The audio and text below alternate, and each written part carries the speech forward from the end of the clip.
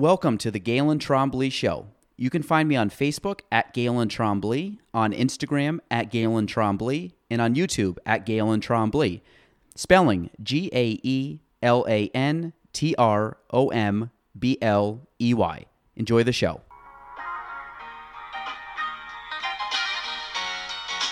Welcome to the Galen Trombley Show.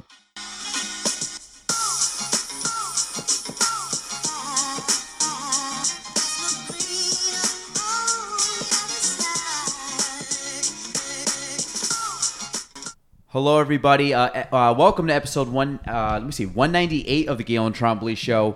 My guest today, I'm really excited because as a kid growing up, I love magic, and I still love magic, and I find, I could watch YouTube videos of magicians, and back in the day, you'd watch all these, different specials and TV shows with people doing magic. So I've always had a fascination with it, and we in the North Country, Adirondacks, are lucky to have our own magician, illusionist here, and he joins me today, Wyatt Hackett, and I'm going to let you introduce yourself, but I know you've done a lot of magic throughout the last couple of years, but then just hearing when you started, you obviously, this is not new to you. You've been doing this almost your entire life. So Wyatt, welcome. And for people that do not know you, kind of give us a little introduction, who you are, where you came from. Absolutely. How did you become the magician from the Adirondacks? So a little background. Well, first, thank you for having me. And you can pull that right here. Perfect. Nope. Oh, that this right bad there. boy? Yeah, pull that away. You don't need that. Oh, okay. Cool. There you go. Make it a little more comfortable for you. Perfect. Yeah. So thank you so much for having me. This is my first time on a podcast, and I gotta say the experience is pretty cool already. Like all this setup and everything is awesome. But I've been doing magic since I was 5, and I kind of got started into it with a magic kit, like most people do. But I broke everything in it because I had no idea what I was doing.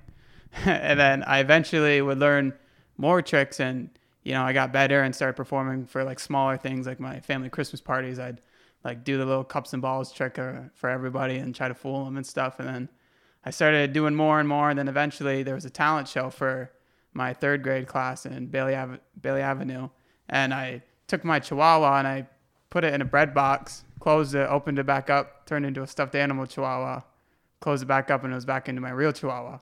So it's kind of the stuff I was doing at a young age, and then I started learning more and more stuff. It wasn't the typical, rabbit out of a hat, but got a lot of playground credit after that. So 5 years old.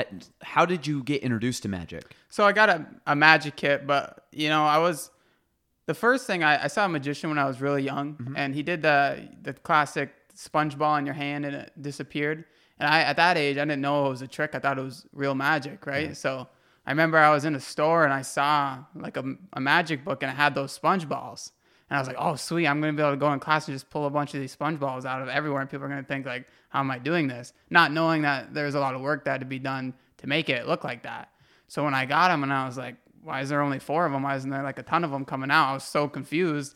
And then my mom's like, no, you got to read it and learn how to do it. And then that's when it all kind of clicked, like, wow, this is a lot harder. For one, it kind of showed that there's a trick behind it for me for some of the tricks.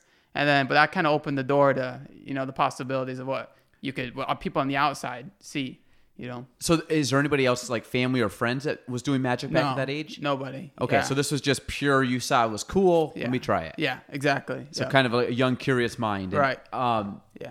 So you started young. When did you start performing? Was it 3rd grade, you said? So Bailey? that was I kind of walked away from it for a sense. Like I always was.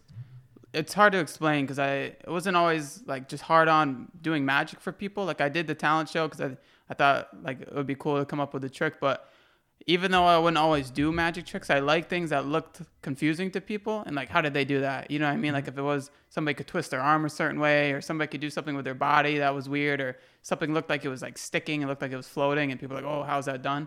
I wanted to learn how to do it. Not even calling myself a magician, but I just liked that awe factor to making people impressed. Yeah. You know what I mean? Even if that was like in sports, like be able to do a cool trick shot, just that wowing factor for things.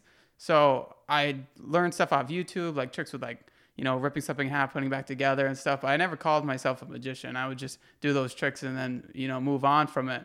But once I started hitting middle school, my dad, when I was around 12 years old, showed me a card trick, and I hated card magic. Like I thought it was all math, and I hate math. So he showed it to me, and I was like, yeah, I'll watch it. And I freaked out. And he's not a magician. He just, as a kid, worked at a bar, and he learned it. Yep. And so he showed it to me, and I just lost it. And then I ran upstairs, and I woke up my mom, and I showed it to her. And she was like, what? Like, how's he doing that? You know what I mean? So then I went to school the next day into my math class. And I did it for my math teacher. And the tricks, basically, they have them name any card, and then you have the cards in your pocket, and you tell them to name any number 1 through 52, and you pull it out on that number. So they said like 30, the 30th card would be the card they picked. So I was counting all the way up, and then everybody around started like getting in a circle around me. And my math teacher is like so confused because she doesn't think it's going to work. And then I pulled out, and then she just screamed to the top of her lungs. And then everybody clapped, and I was like, yeah, this is what I got to do. So then I just started doing that same trick over and over. And then I learned more and more tricks. And then I started like practicing and not practicing, because I wouldn't always call myself like, you know, a full-on magician at that time. I just like almost as a hobby of it. But I always came back to it. Like ever since I was a kid, there would be some time period where I'd be learning, you know, some kind of magic. So that was like the aha moment. Like, I like this. Yeah. Got the juices flowing. Exactly. And you were how old? Probably like 13, 12, 13? Yeah, about 12 years old. Yeah. And since that time, has it been all magic? Like all the time? It's always been a hobby? Or you said you kind of went in and out of magic? So ever since then, I guess I'd say like there would be a few months where I'd just be like strong gun ho on it, and I'd be doing it in class and stuff, and then it would kind of, you know, fade out. But then I remember in 10th grade, my teacher, because I was getting really solid into it, I was doing magic at Sam's workshop, and I was like, this is, you know, like I could see myself doing this as like some kind of career. But I always like wanted to be like either like a state trooper or a forest ranger and stuff, because I didn't see magic as a realistic goal to be able to like make an income and stuff. I never saw like the possibilities of that. So, but one of my teachers came up to me, another math teacher, his name was Mr. Karen, and he said, Wyatt, there's this Plattsburgh's Got Talent, like you should try out for it. And I was like, I don't know if I'm ready for that. You know, so I was like, well, I'll try it. So I ended up forgetting about it. And then I saw the last date before I was supposed to go in. Like, and I was on my phone, and I was like, I should just send something in just for, you know, giggles. Like, it's the last day. They probably won't get back to me. So I sent a video in of me doing magic at a card table, like with my friends in school, like messing with them. Yeah. And they got back to me, and they loved it. And they said, yeah, we want you to compete.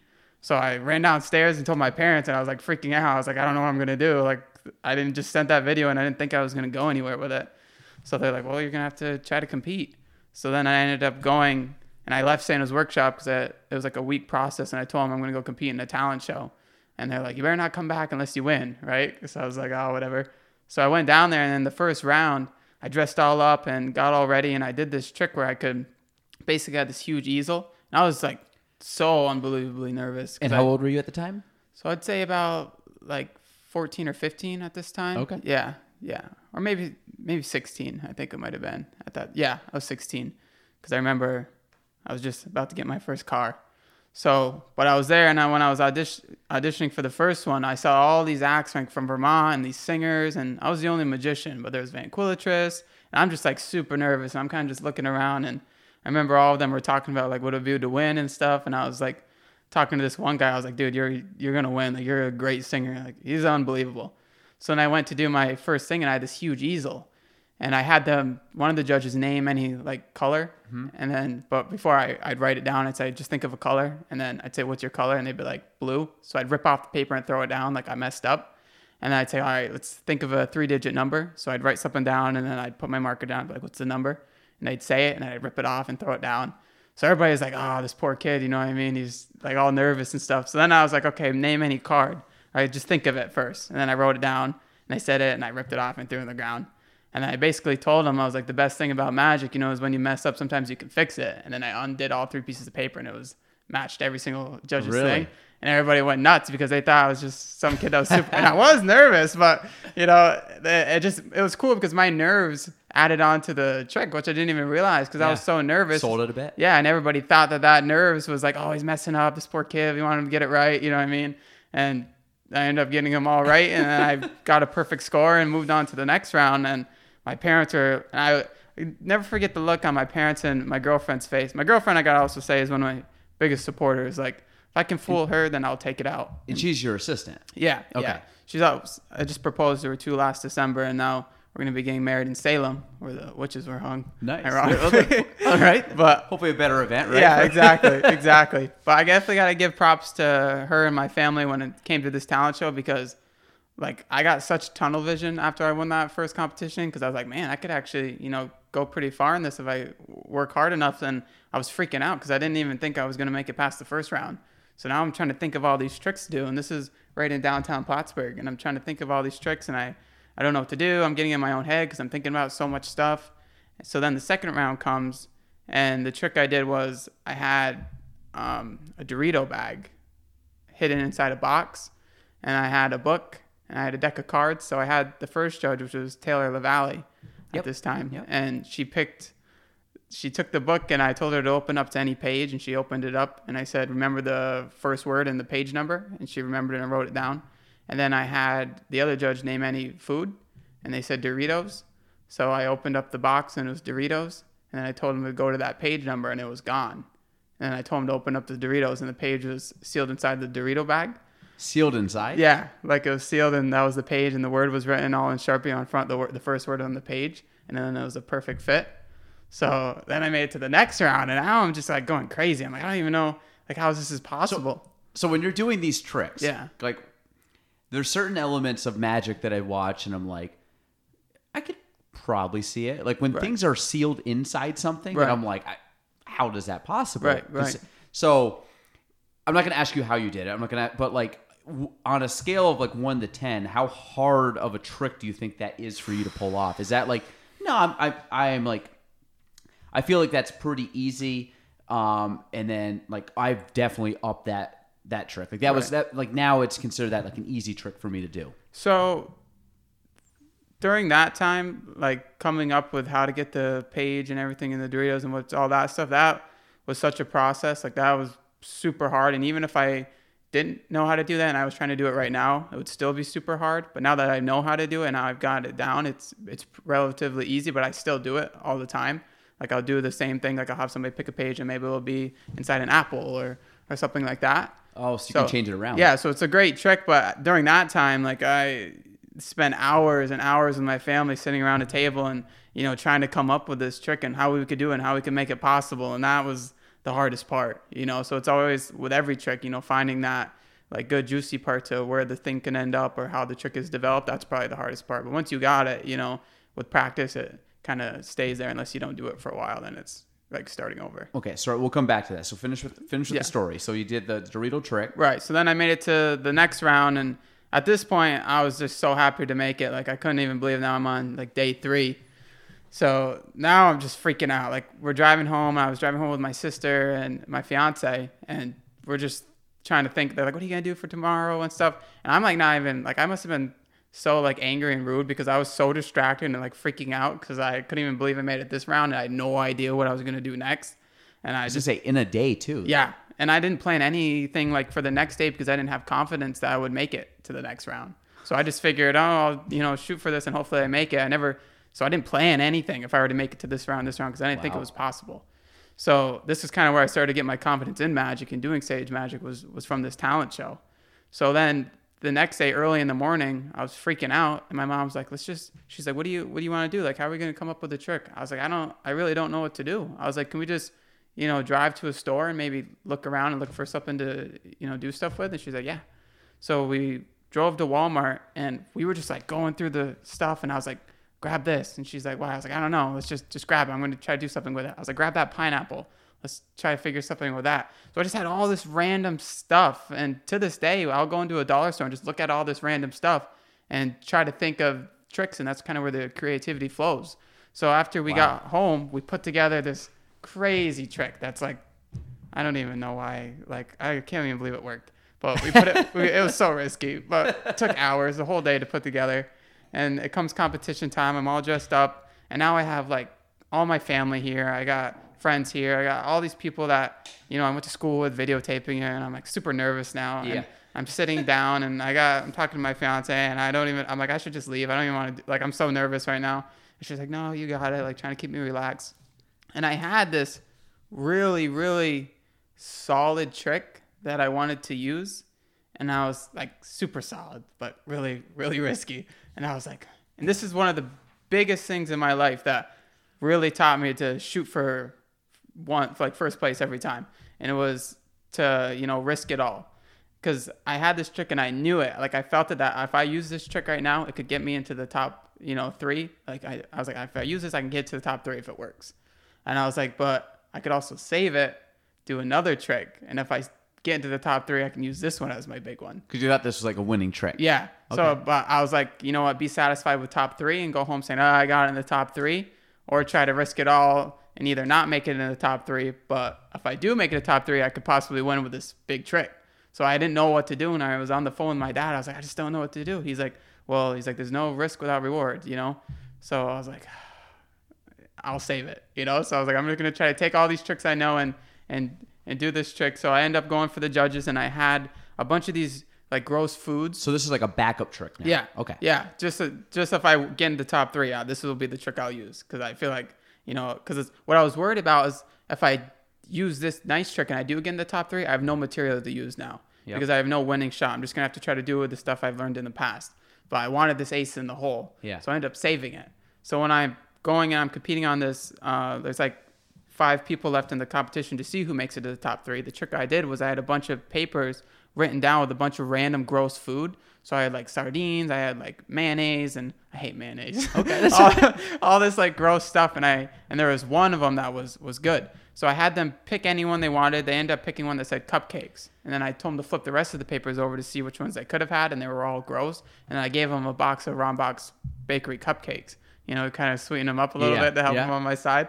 And then I had the judge name anything he wanted, like any food, any drink. I said, anything you want. And I had that pineapple wrapped up like a Christmas gift, right? To use as my final one to show what I would guess would be right. And he said root beer. So I opened up and I show it's a pineapple. And everybody's like, oh no, right? And then I told him, I pulled out a straw and I said, stab it into the pineapple. And he stabbed it in and drank, and up came root beer through the straw out of the pineapple. So, and everybody went nuts. He's like, yeah, root beer. And then everybody started clapping. So I was like, yes. And I couldn't believe it worked because that one took hours and hours to do. And that trick's never been done. Like that was 100% original, and it took hours to figure out how to get it to work, and it worked. So I couldn't believe it. And then I made it to the top 3. And now I have that ace in the hole that I've been waiting to use. So let me do a little aside before we go to the finals. So again, I'm just going to go with the idea that you had a pineapple that was there, and you said, this is where I'm always fascinated, because when you give an unlimited option to somebody and you say, listen, he says root beer. Yeah. Could have said Sprite, could have said pizza, could have said whatever, dumplings. All of a sudden he drinks out of a straw. Like what happens if he would have said cheeseburger? Then it's like, and this is where I don't get it, because I'm like, okay, for some odd reason he had root beer in there, but he doesn't. And then this is obviously someone that doesn't know magic, but that's always where I'm fascinated, where you just really, and I think that magic has evolved, and we'll kind of talk about that, but where I find that nowadays you're getting a lot more randomized stuff. Like, hey, pick whatever, and then you end up kind of almost like that drawing thing. It's more freedom, Yeah. So, okay, so go to am I right on saying that you obviously know how to do it, but there's got to be some element of more complexity or more risk reward by saying you have any option. You're absolutely right. Like on a side note, a lot of card tricks you've probably seen too. One of the most basic card tricks that everybody first learns is the card trick, which is 3 rows of 7. So you have them pick a card, and then you show 3 rows of 7. You say, touch what pile your cards in, and then you scoop them up. Then you do it again and say, touch what card your pile's in. And then you deal like 21 cards, and that 21st card is their card. It's like a math trick. It's elimination. Yeah. And it's impressive. It's a math trick. But now if you were to take that and it wasn't so, like cards on the table and rows and math, which everybody knows, it's a math trick, and you were to just have them pick a card, and that card was somewhere like upside down in the deck, for example, it's right to the point. It's not like there's no like other obstacles in it. Like in Magic, you don't want to do stuff that makes them ask like, well, why is that involved? You know what I mean? Like if I were to have you write something on a piece of paper, and then I were to, just put it on my hand and then tell you what it is, why do I have to put it on my hand? You know what I mean? To tell you what it is. You should be able to kind of just think of that word, and I should be able to tell you what it is. So when you're watching it, if you look for those odd things that, don't quite make sense, or why people put their hand a certain way, or why are they putting their hands in their pocket, why are they dropping them below the table, that's kind of where you can, see how the trick is done. So it's the more natural, the more straight to the point things are. That's where it's kind of like, how's it done? You know what I mean? Are there like principles of magic, like guiding principles that like, you know, kind of like mathematics, like there's certain principles that just you can't, that they're always that. Yeah. So I'm assuming like some things in magic are just always that in every trick. They're like tried and true. Like this principle cannot be broken by any magic trick. Yeah, some of them, like there's certain methods to tricks on how they work. But what's cool about magic, the one thing that I always try to stay true to is I never plan my shows, which is crazy. And at first it was crazy and it didn't work. But I wouldn't plan them. I wouldn't set anything up, because what happens is if you plan your show out to a certain extent and you put like certain words in certain pattern, like what magicians will say, or certain jokes in certain spots, it almost comes robotic. You know, so like it'd be like watching TV. It's entertaining, but it's not intimate and like real life and, you know, real. So that's why I try to do all my tricks, and I don't even know what I'm gonna do. Like when I go do my shows or close-up magic, I don't plan anything. I'll just have them pick a card, I'll put in the deck, and then I'll try something, and then I'll feed off their energy. And if they like it, you know, I'll do something else with it, or I'll try new stuff in that moment. And I mess up so much. And people always ask, like, do you mess up? And I do, but I don't ever show it, because it ends up being way better than the original trick was supposed to be. Like one time I dropped a card on the ground, and they're like, oh, you dropped the card. I'm like, no, just leave it. And it landed face down. And then I had them pick a card. I put it back in the deck, made it come to the top. And then I put it back in the deck, put it in their hand, changed it, put it back to the top. And then I had them put it in their hand. It changed, and it was the card on the ground. You see what I'm saying? And I never meant to drop that card on the ground. But you knew how you could incorporate that? Yeah, and it made the trick way more better than it was even going to be. You know what I mean? Way more impressive. Do you, even though you know what you're doing, I'm assuming you look at that, and in your mind, I mean, you're like playing pool. You're so many shots ahead of everybody else, right, that you can see it. And usually I find, like, anybody that's successful, you start understanding the nuances, and you can see patterns and recognize things that are going to happen before the common person would. Yeah. Does that give you a level of excitement where you're like, cards on the ground, like, let me see if I can pull that in? Yeah. That must get like you excited, exactly. Right? Yeah, it definitely does. You're smiling just talking as you're explaining it. So I can feel like your excitement come through. Yeah, it's true. That was a great way of saying it. It's like seeing those patterns and seeing how you can, you know, transition it into something else. Yeah, absolutely. Do you find that that's natural, or has that been just through practice? Like, did that come natural to you, or you really had to force yourself to see that? It really had to come with just, you know, not practicing at all, like in the moment. Like obviously I'll practice tricks at home, and it's basically taking all the knowledge that I've learned over the years, you know, whether it's from YouTube or it's from books or it's from watching other magicians, and putting it all into, you know, one thing, and then using those different tools and methods in any trick possible. So it's not like I try to remember it. Like people ask me, how many tricks do you know?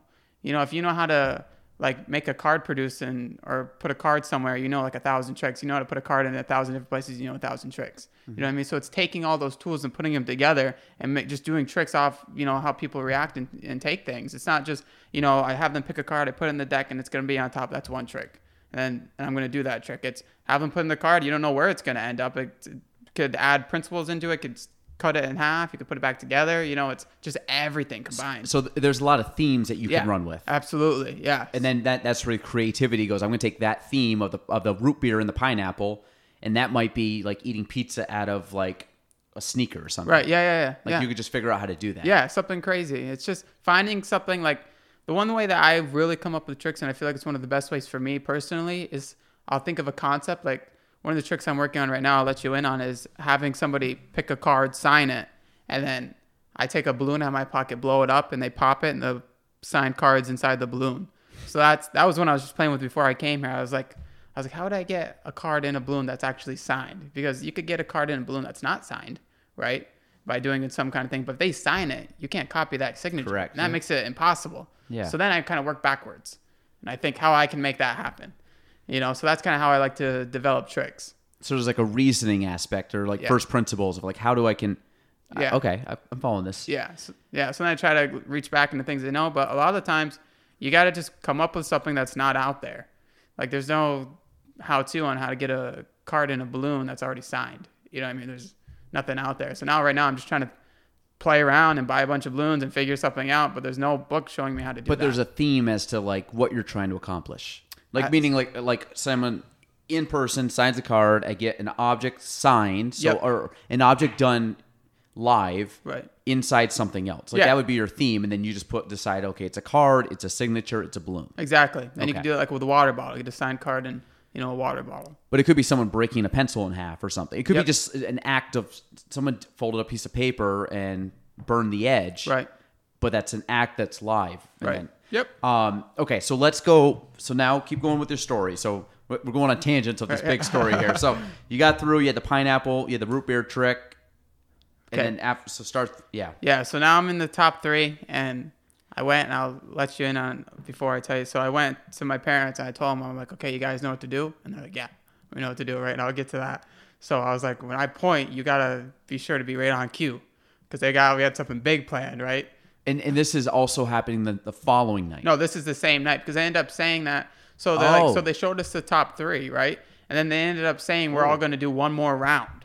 And I was like, I saved this trick for last, so now I can, I have this trick to use and nobody knows about it, and I'm good. I'm glad I've used it, because this is something like, how would I have had this planned? You know what I mean? Did you know the final was that night? No. So you thought you would have another day to prep? And Wow. they said, because the judges spoke with each other, and they said, we're going to do one more round with these top 3 to decide the winner. But I saved that trick, right? So I had that with me, and I was ready to use it, because I was going to use it to get me to that top 3. But now I have it.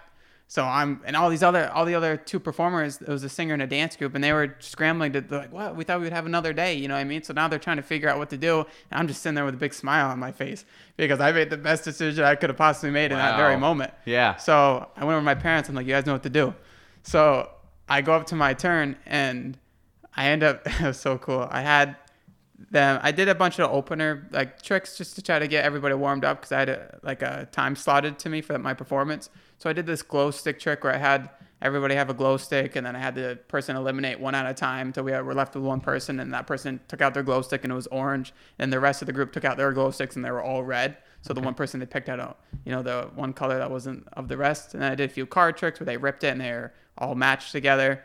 And then I went, and during the middle of my show, this guy comes through, this singer. I don't remember his name, but he's like a popular singer from this area. And he comes through, and he was on tour or something like that. And everybody stops, and they're like, oh, it's this guy. And I was like, come here. And I called him over during my show. And I had him, so now it's completely random, right? And I was like, and I had him name any number. I was like, name any number. Like, you have whole deck of cards, just name any number. He's like, 2. I was like, okay. I was like, now you know your suits? And he's like, yeah. I was like, you got spades, hearts, clubs, diamond. I was like, name any suit. He's like, heart. I was like, okay, you sure you want 2 of hearts? He's like, yes. So then I turned over, the bridge right over here in downtown Plattsburgh, right where the monument is. Yeah. So I turned over and I pointed. I said, now. And everybody looked over, and I had a 30-foot tall banner drop from the bridge with the 2 of hearts spray painted on it, the card. And it dropped, and it dipped the water perfectly. And there's video of it. It dipped the water perfectly and came up, and everybody just went nuts. And then my family was clapping, and it worked perfectly. And then that was the main trick. Yeah, that was the main trick. And then everybody was, the adrenaline that went through me because of how so beautiful. Wild. And it was right on video. They have it perfectly dipping and touching the water, the 2 of hearts, and everybody clapped. And then we went to do the final thing, and I ended up winning it. And my parents came running over, my fiance and my sister, and I hugged them, and they were crying. So and I just couldn't believe it. And it felt unbelievable, and it showed me what my potential and believing in yourself can do, And this was a few years ago then. Yeah. Yep. That's wild. Yeah, and especially what felt amazing was the teacher that went and told me that I should audition for it was there and watched it happen. That's so crazy. So the fact that he said you should try it, and I ended up winning it, I loved that. That was one of my proudest things, that he saw that, How many people do you think were in the audience? There's definitely probably a couple hundred. Yeah, a couple hundred. Yeah, because they were all sitting up on the hill, and there was people all over, and people watching, walking by, coming down. There was a ton, and it just felt amazing. Was that your biggest audience to date? No. So you had performed in front of more people? Oh, today. I mean, at that time, was that the most you'd ever performed in front of? It's hard because the school talent shows, there's a few hundred, but competitively, yeah. Okay. Yeah, with no pressure. Yeah, this was definitely the pressure the most. Yeah. So is that your favorite trick that you've ever done to date, just because of the moment? Yeah, probably. Just everything was. That's so wild. The stars aligned. I don't know. It just was perfect. It was also a big visual thing too that people just freak out. Mm-hmm. And you happen to get you said this was a fairly well-known singer at the time? Yeah. That's still pretty cool though. Yeah, and it just kind of paved the way, of what I could do. Because I don't know what happened if I would have lost that first round. You know, if I would have been a magician today, I really don't know what would happen. But it's like that kind of opened the doors to show what the possibilities are. You know, so I felt like a rock star after. It just was crazy. So what happened after you won that? Did opportunities open up? Yeah, so I got $500 reward, which I went and used for my car. And then I also got to perform at the Strand Theater to raise money for hospice. So I went and I did that, which I did another cool trick. I'll let you know about that too. But yeah, I got those, and I went to Sam's workshop the next day, and they're like, "Did you win it?" I was like, "I won it." You know what I mean? It just felt amazing, like to be able to come back and say that, and then to go into school like later and everything. It felt perfect. Everything was great. So when you do, so take that trick that you did. Like, is that the only time you've ever performed that trick? Yeah, I've never done that one since. So is there a lot of tricks that you do reuse in different audiences, or do you find that you kind of like, you do it once and then you kind of just like, I'll just figure out something different? Yeah, I'd say that the most of the time I'll find something different, just because you never know who's going to be at your shows. You don't want them seeing the same thing twice. Well, I at least don't want them to. I want it to be that new wow experience every time. I don't want it to be like, oh, I know what's going to happen. It's going to be this. I want them to be amazed every single time and in awe. So does that add pressure or stress to the idea of like, I have to just always be coming up with tricks? It makes it fun though, because like at this point since I'm done college now, I just graduated from college. I feel like I'm retired because my other passion is jiu-jitsu. Okay. Like hardened jiu-jitsu, and then I do magic. That's it. So magic and jiu-jitsu, that's it. Like I feel retired. I feel like I'm living the life right now. I just performing, coming up with tricks. Like I love it. I don't feel like I work. I can, have my sleep in and do whatever schedule. I love it. It's the best feeling. So how often do you perform? So as of right now, like the summer's the most consistent time. The winter's kind of when it slows down, and I think that's because like the holidays and everybody's already spending a lot of money and everybody's inside. But like up until October, I think October is my busiest month because of Halloween and everything. But right now, like the consistency is pretty good. Like I perform at 2 restaurants this week. So every Wednesday and Sunday I perform. So I perform at Westport, or Wednesday I perform at Docks on the Water. Yep. And then Sundays I perform at the Westport restaurant, which is like the gallery bar. Yep. And then the weekends I do the ghost tours. So I do that every Friday and Saturday. I'll perform before he does his tours for everybody that's coming up. Yep.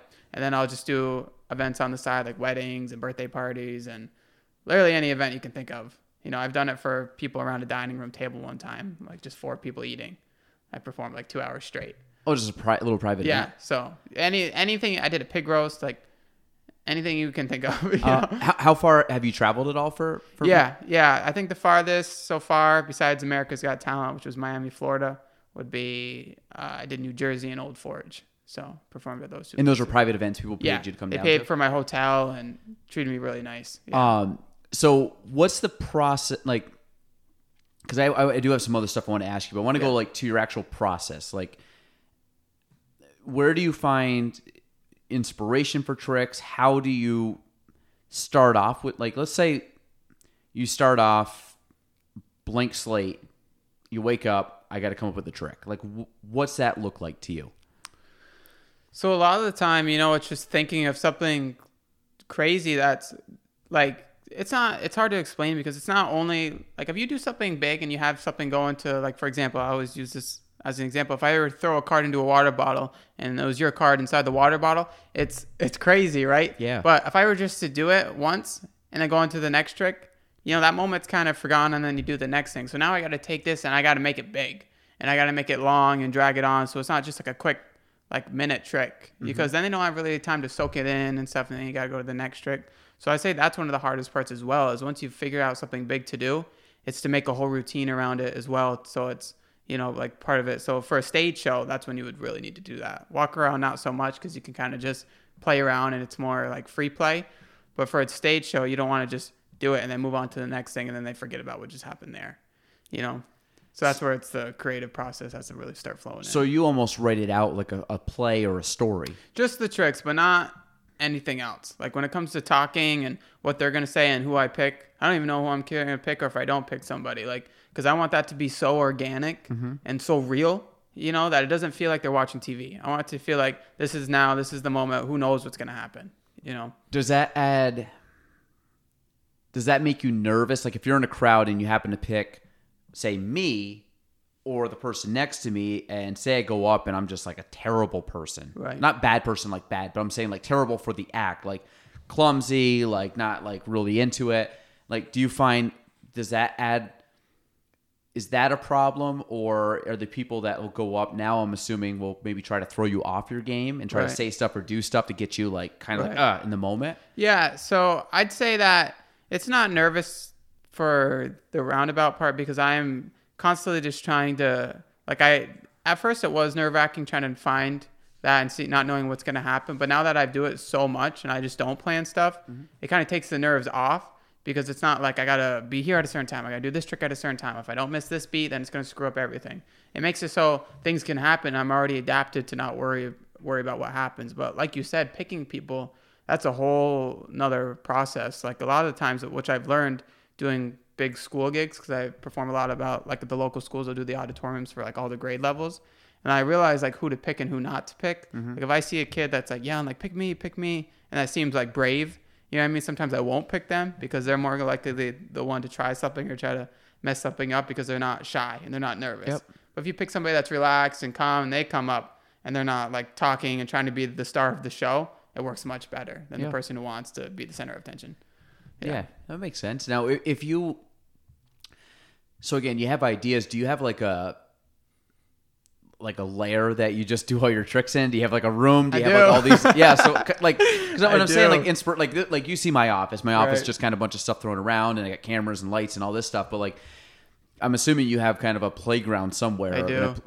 With all your paraphernalia and stuff you do. So like, what's that entail? Do you just like, you said you go to a dollar store and look at stuff. Like, is that still the same in your room that you practice in? Yeah, I'd say so. With me and my fiance, when we were getting an apartment, I said we absolutely have to get at least a 2-bedroom apartment, because I needed room for all this stuff. And she said, okay, we'll try to find one. And then we ended up finding a 3-bedroom apartment. So she got her office for school, and I got my office for work. And then we had our master bedroom. So mine consists of like 6 tall, huge, black, nice finished bookshelves. And I'll have all my collection of books, like all my magic books just down. And I have a whole section of magic DVDs down. And then I have all my cards just stacked, because I have tons of playing cards, so I'm constantly ripping them and going through them. So I have all these cards, and then I have a whole shelf just of props. And then so everything I can kind of access to. And then I have a desk right in the center. So I'm surrounded on all 4 sides of the room with the bookshelves and all the stuff and the props. So if I'm trying to come up with an idea, I can kind of just like spin in my chair and look around and see what I want to use. And it helps tremendously. Are there any exercises you do to like come up with tricks? Like, do you give yourself a time limit? Do you give yourself like the creativity, like, let me just grab this, and this. Let me just like see if I can somehow blend those 3 weird things together. Right. Yeah, I'll do that. And I love, it always starts with getting a coffee, like a nice coffee, a big iced coffee drinker. So I'll get that, and then I'll kind of put myself in a room where there's not a lot of noise and distraction. And then, like you said, I might grab something or look at something and put those 3 together. And a lot of times I'll just sit there and think. I'll kind of look out the window and just think. And then when I come up with an idea, I'll write it down. So that way I don't forget, like, that's one way it could possibly work. And I'll think, and maybe this is the way it could possibly work. And then if I realize, I might need this object or this object to try to use to build this to make it work, I'll go to the dollar store and buy stuff, or I might already have it. And then that's when the fun starts, building it, trying it, see if it works. Do you get like writer's block? Or do you find that you just like, you're so loose that you just let like creativity just hit you? Sometimes if I can't figure out how to do the trick, I'll put it to the side and I'll try a different thing. You know what I mean? I'll come up with a whole different trick, nothing to do with that stuff. And then maybe when I'm working on this trick, this one will open up like, I didn't even think about trying this with this effect. You know what I mean? And I'll come back to it. That's why I always keep things written down so I could not forget about it and come back to it. So. Did you grow up doing puzzles? No, I hate puzzles. Like I look at, like, if you're looking at a crossword puzzle, or you're looking at one of those logic puzzles, and you're like, God, like you're thinking. And a lot of times they say just like separate yourself from it and then come back and just be fresh. And then all of a sudden you're like, wait, why didn't I see that before? Right. Do you find that like that's similar? Absolutely. Like even with meditation, it's cool because jiu-jitsu, the 2 parts of my life always seem to come together. Like with jiu-jitsu, that's like a puzzle, or like chess, because you always got to be thinking of the next move on your opponent. So meditating is a huge thing for me when it comes to anything, like if it's competition for jiu-jitsu, or same thing with a big magic show or competition. Because I read a meditation book and it said your mind is like a glass of water with a bunch of things in it, like dirt in it. And if you shake it, it's all like floating around and it's not clear. Mm-hmm. But if you let the water sit and it calms and settles to the bottom, the water becomes clear. And that's the same thing with your mind. So you don't want to be making decisions when that water is all dirty and messed up and you can't see because your brain's clustered. So if you just sit back and you kind of breathe and relax and let that water clear, that's the best time to make those decisions and kind of come back to the situation. So do you actively meditate? Yeah, I try to. Yeah. I try to. I got into it earlier this year too, so I do the same. But it's very calming when you do it. Mm-hmm. Once you learn to just release and just not think and just like chill. It's true. Yeah. It's crazy, like you said, how your thoughts can wander and how things just like you think of some crazy stuff and you're not doing anything but just sitting there. Which for most people, at least myself, it's very hard to do nothing. Mm-hmm. You're right. Most people can't just sit still. It's true. No, that's cool. So if you get a trick, I guess, how long would it take to come up with? I mean, obviously you proved you can do it in a day, less than a day. I mean, do you find that you're pretty quick at putting these things together? Like if I was like, hey, I need a trick in an hour, you're like, I'll figure something out. Yeah, I think so. Yeah. And then some of the bigger ones, like when you're doing a whole routine or a whole special maybe for an event, like could that be a multi-day or week process? Yeah, I think so. Like you said, if it's you need something now and give me an hour, I think I could come up with it. But depending also on the pressure and who I'm performing for, like if I'm performing for other magicians, then it's gonna take forever because then you got to think of stuff because you don't know what they know. There could be a simple thing that they don't know that and like how do they not know that? Or it could be they know so much. And now you got to just think outside the box. And that's when you got to start creating stuff that is not out there in the magic world and that people do not know of because that's the way you fool magicians, So, yeah, no, that's cool. Okay. No, that's, I think that'd be the hardest thing is the magicians know, like they can pick up on it. So, I mean, if you watch magicians and be like completely stumped on how they do stuff. Yeah, all the time. And it's cool, and a lot of things that's tricky nowadays, and it's funny, I'll tell you a story about it, is with electronics nowadays and technology, the stuff that can be done and cannot be done is so wishy-washy. Like, I performed last night for a big party that they were having, and every trick I did, they were saying that my deck was mechanical or electronic or voice activated. So as a joke, I made a trick out of it, right? So I had them pick a card. I was like, was this your card, right? And they looked at it like, okay, they put it in the deck. And I handed them another card and I said, look at it. I was like, is this your card? They're like, no. I said, put it face down and yell your card out loud. They're voice activated. Then they said their card out loud and it flipped and it changed to their card. And they're not voice activated. Like I buy these on Amazon. They're normal cards. But now they think that's what they want to keep my cards and stuff because they think, it's hard because that's like a compliment, but not at the same time because you work so hard to be able to make that trick happen. And now they're thinking it's all in the cards that you buy. So it's a double-edged sword at that point, So, because I think the idea with magic, like there's no, like magic as we would know it, like you said, a wizard, like waving a wand or Harry Potter, like there's obviously an element of how to do it. And there's whatever you want to call it, sleight of hand or, just like different things that you just knowledge, that someone else doesn't know or smoke and mirrors, you hear all this stuff. Like, but at a certain point, magic is I'm assuming a pretty simplistic thing that you have the showmanship and you really sell, because like you said, how to do it. So it's like, how can I do it very smoothly so people can't see it? But then I'm assuming there's a lot of showmanship and embellishment in the sense that you got to put on a show and bring people with, like, so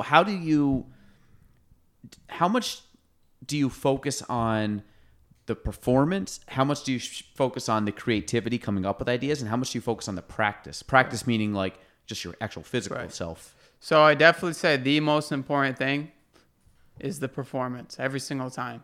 What I've learned is you can take a trick that's super basic and can I show you one right now too? Yeah. You're gonna show us a few, actually, yes, you're going to show us some example? Tricks. No, absolutely. Because don't take this as something like super, super impressive. It's very simple. But I'm just going to show you presentation. I know.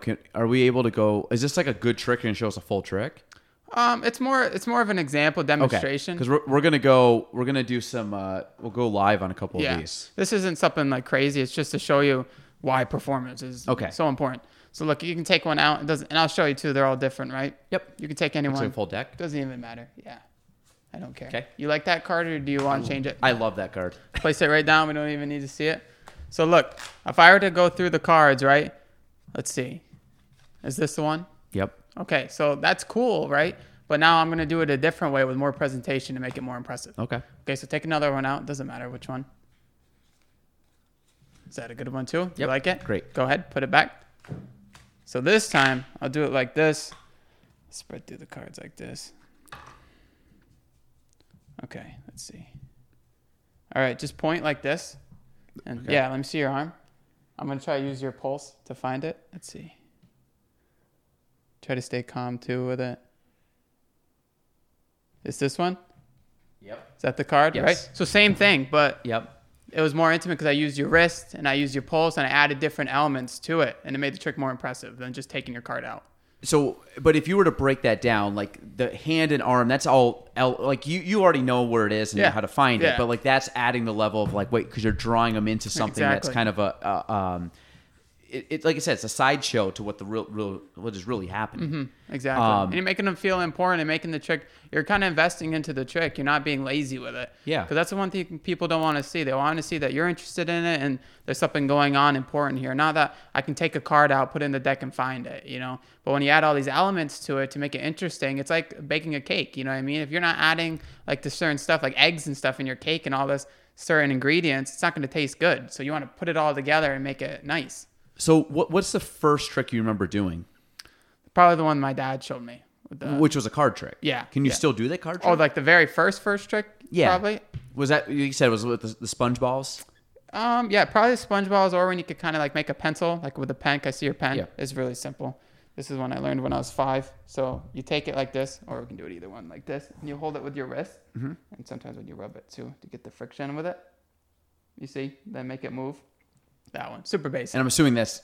I mean, can I say how? Yeah, I'm that's assuming fine. there's a finger. Yeah, you just hold it like this and Yeah. move it. So that was probably the first trick, and that's when I got that magic book. That was part with the sponge balls. That trick was in it. With And the that was pencil. the showmanship. Let me get some friction on Yeah. it, and that had nothing to do with the trick. Well, It was that rubbing wasn't even in the book. so you just added that Yeah. as like to draw someone away. Yeah. Like this will actually help Because better. people will think they'll try to rub it and they'll try to do little kids, I do that trick and I'll teach it to them after, but they'll be like rubbing it and trying to get it. Yeah. You know what I mean? Because that's what confuses them, is thinking that's what's doing it.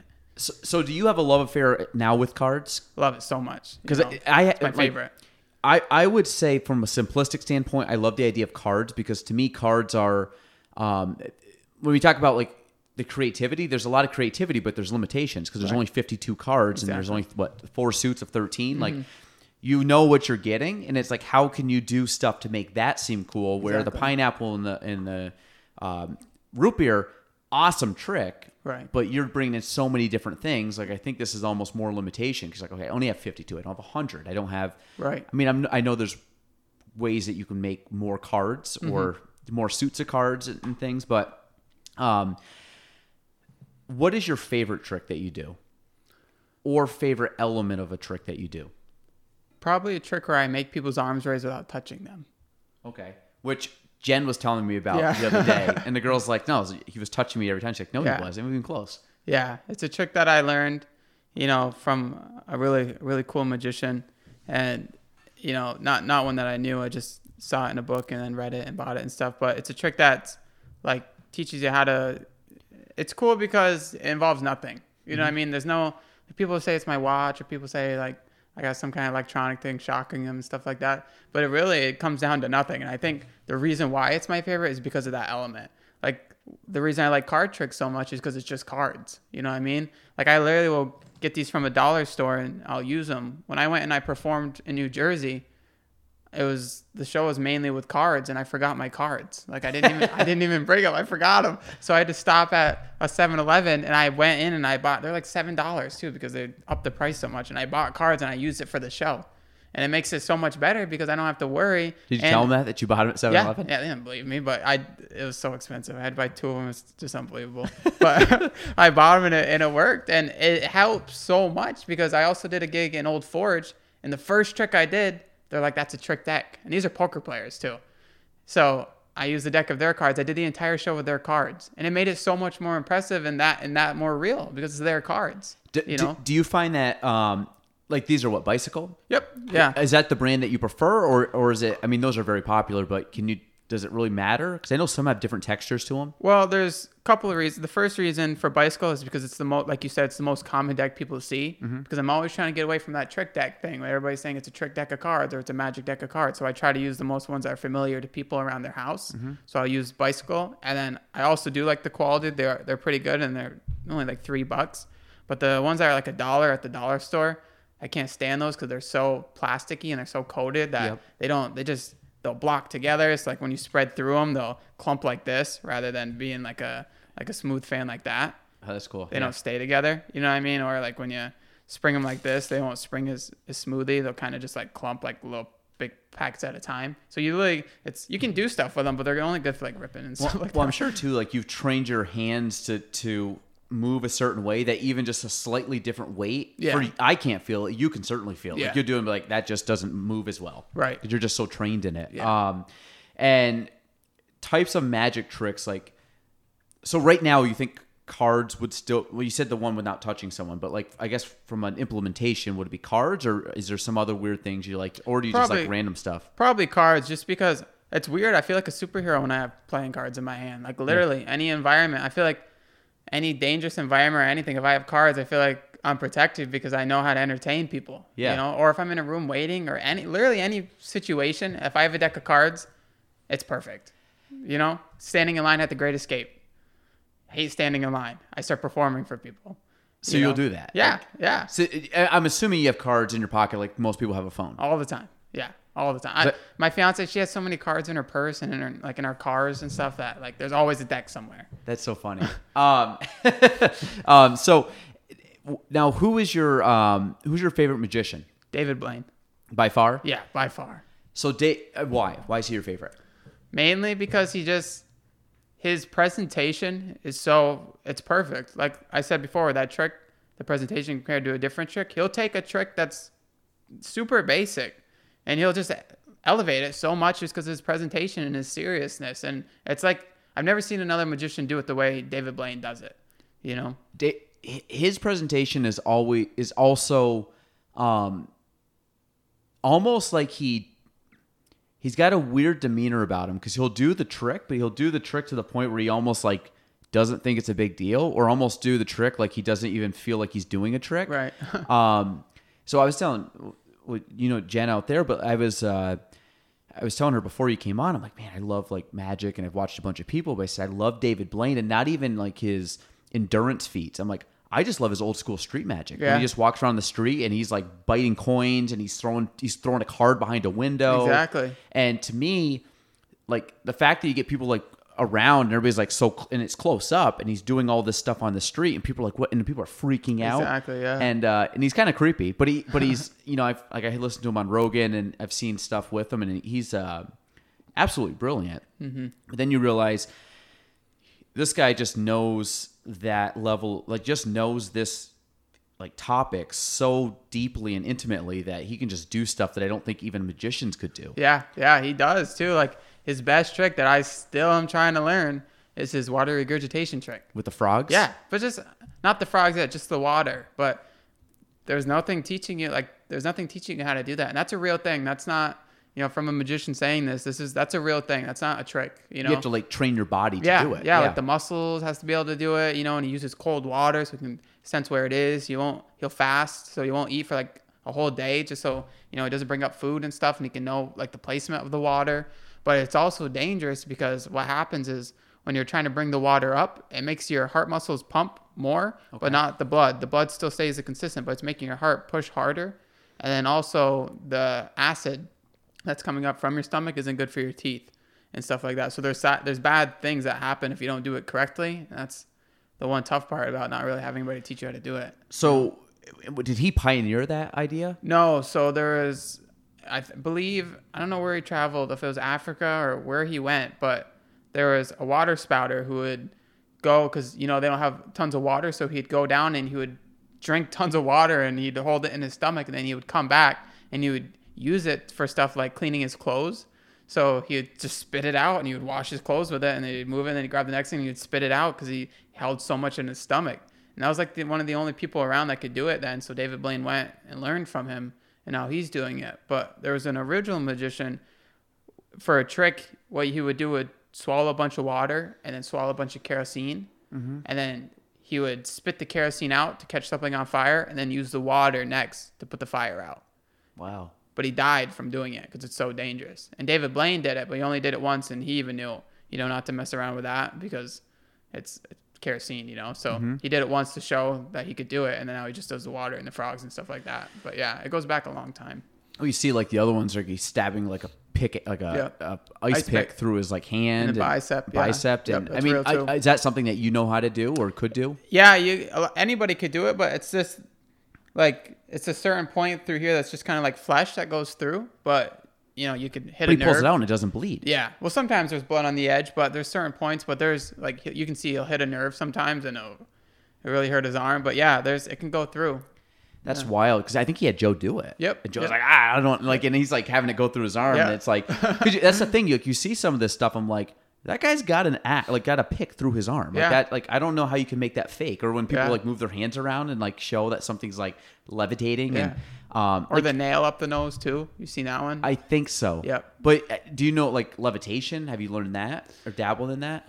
A little bit, like the basic stuff, but it's I've seen like the only time you'll ever see levitation stuff is like camera tricks, or people are in on it. Like the guy, you ever seen the guy with the blue mask that walks across the pool of water? No. Well, he basically walks all across the pool, and like people are like looking around and swimming under it, and it's basically just like a clear platform that's put it through, and they walk across. So I've never really seen any levitation trick out there that's can be done in person where people can see it. That's not either on a stage way far away and you can't see what's going on behind the scenes. But I haven't seen anything yet that's this close. So have you ever thought about doing like what David Blaine did with street magic? Just have someone walk around with the camera and just. I would like to. I think it would be cool to do it somewhere like even like Placid on the streets, like during something like the Iron Man or something like that. That'd be crazy. Of people. Yeah, I feel like that'd be a good atmosphere to do it. Well, I think it's good. Like my guess is David Blaine got really good by doing it. Yeah. It just forced him to practice. Yeah, exactly. And obviously, it was like almost, back in the day when people were selling off or trading mixtapes of music before, like we had like streaming music services. Like that's how a lot of bands like I grew up listening to got big. Right. Like that's how David Blaine like watch my video and like just you kind of like bootlegging or bootstrapping like a way to, get your name out there. Do you spend a lot of time on like the social media aspect, like to get your name out there and to get like? Yeah, I'm trying with the Instagram right now. It's been off and on, but now I'm really trying to focus because you can see a lot of avenues open up with the bigger following you have on something like Instagram, or TikTok or something like that. So I'm trying to start now really putting work in for my Instagram and just basically posting of places that I've been and to show people. And then eventually when the winter time hits, that's when I'm really going to start going hardcore with it too, because that's kind of when things slow down, and I'm going to try to put more videos out there. What about like YouTube or TikTok? Haven't gone into YouTube yet, but TikTok, I have been posting videos, I haven't been doing it regularly, but like I said, when the winter comes, that's really when I'm going to gun ho on it. I was going to say, I think TikTok or like Instagram Reels and obviously YouTube, but I think the crazy thing about magicians is, I mean, there's a lot of magicians, but like if you catch people like scrolling their phone and all of a sudden they have this magician that comes up and he's good. Yeah. Like you'll gain followers, and it kind of goes back to like the idea like all you need is like some executive or some magician to find you and be like, this kid's great and bring you along. Yeah. It's like how was Justin Bieber found? He found on YouTube just singing and they brought him in because he was just kind of discovered by the right people. Right. But I think the street magic thing, even just locally, like walking around town and just like vlogging and like watching what you do, I think people would love it. And not like you just have some random stuff or like that, grab the pen and do it, or throw the card through a bottle because you don't need the routine around it. It's like you can just do the quick thing and off to the next person. Exactly. Like, wait, how did you do that? Exactly. Yeah. I feel like that's the best kind of magic. Like have you been to a magic show in person, like a big one, like on stage? No, not like a Vegas show or anything like that. No. So it's difficult because I've been to a few and it's entertaining. Like when they have it down and I appreciate watching like the music and like all the stuff like that and the dancing and how they time stuff. But it's so hard because to a point, if you kind of step back and you look and you see the props and you wonder how much of that is making the tricks actually happen. Yeah. Compared to, that's why I appreciate like the music and the timing as a magician. But like when you look at the props, you're like, does that look like it was from like you just bought in a magic shop? You know what I mean? Compared to like close-up magic where it's literally they can like inspect it and look at it, you know what I mean, and feel it and it's real and they see it every day.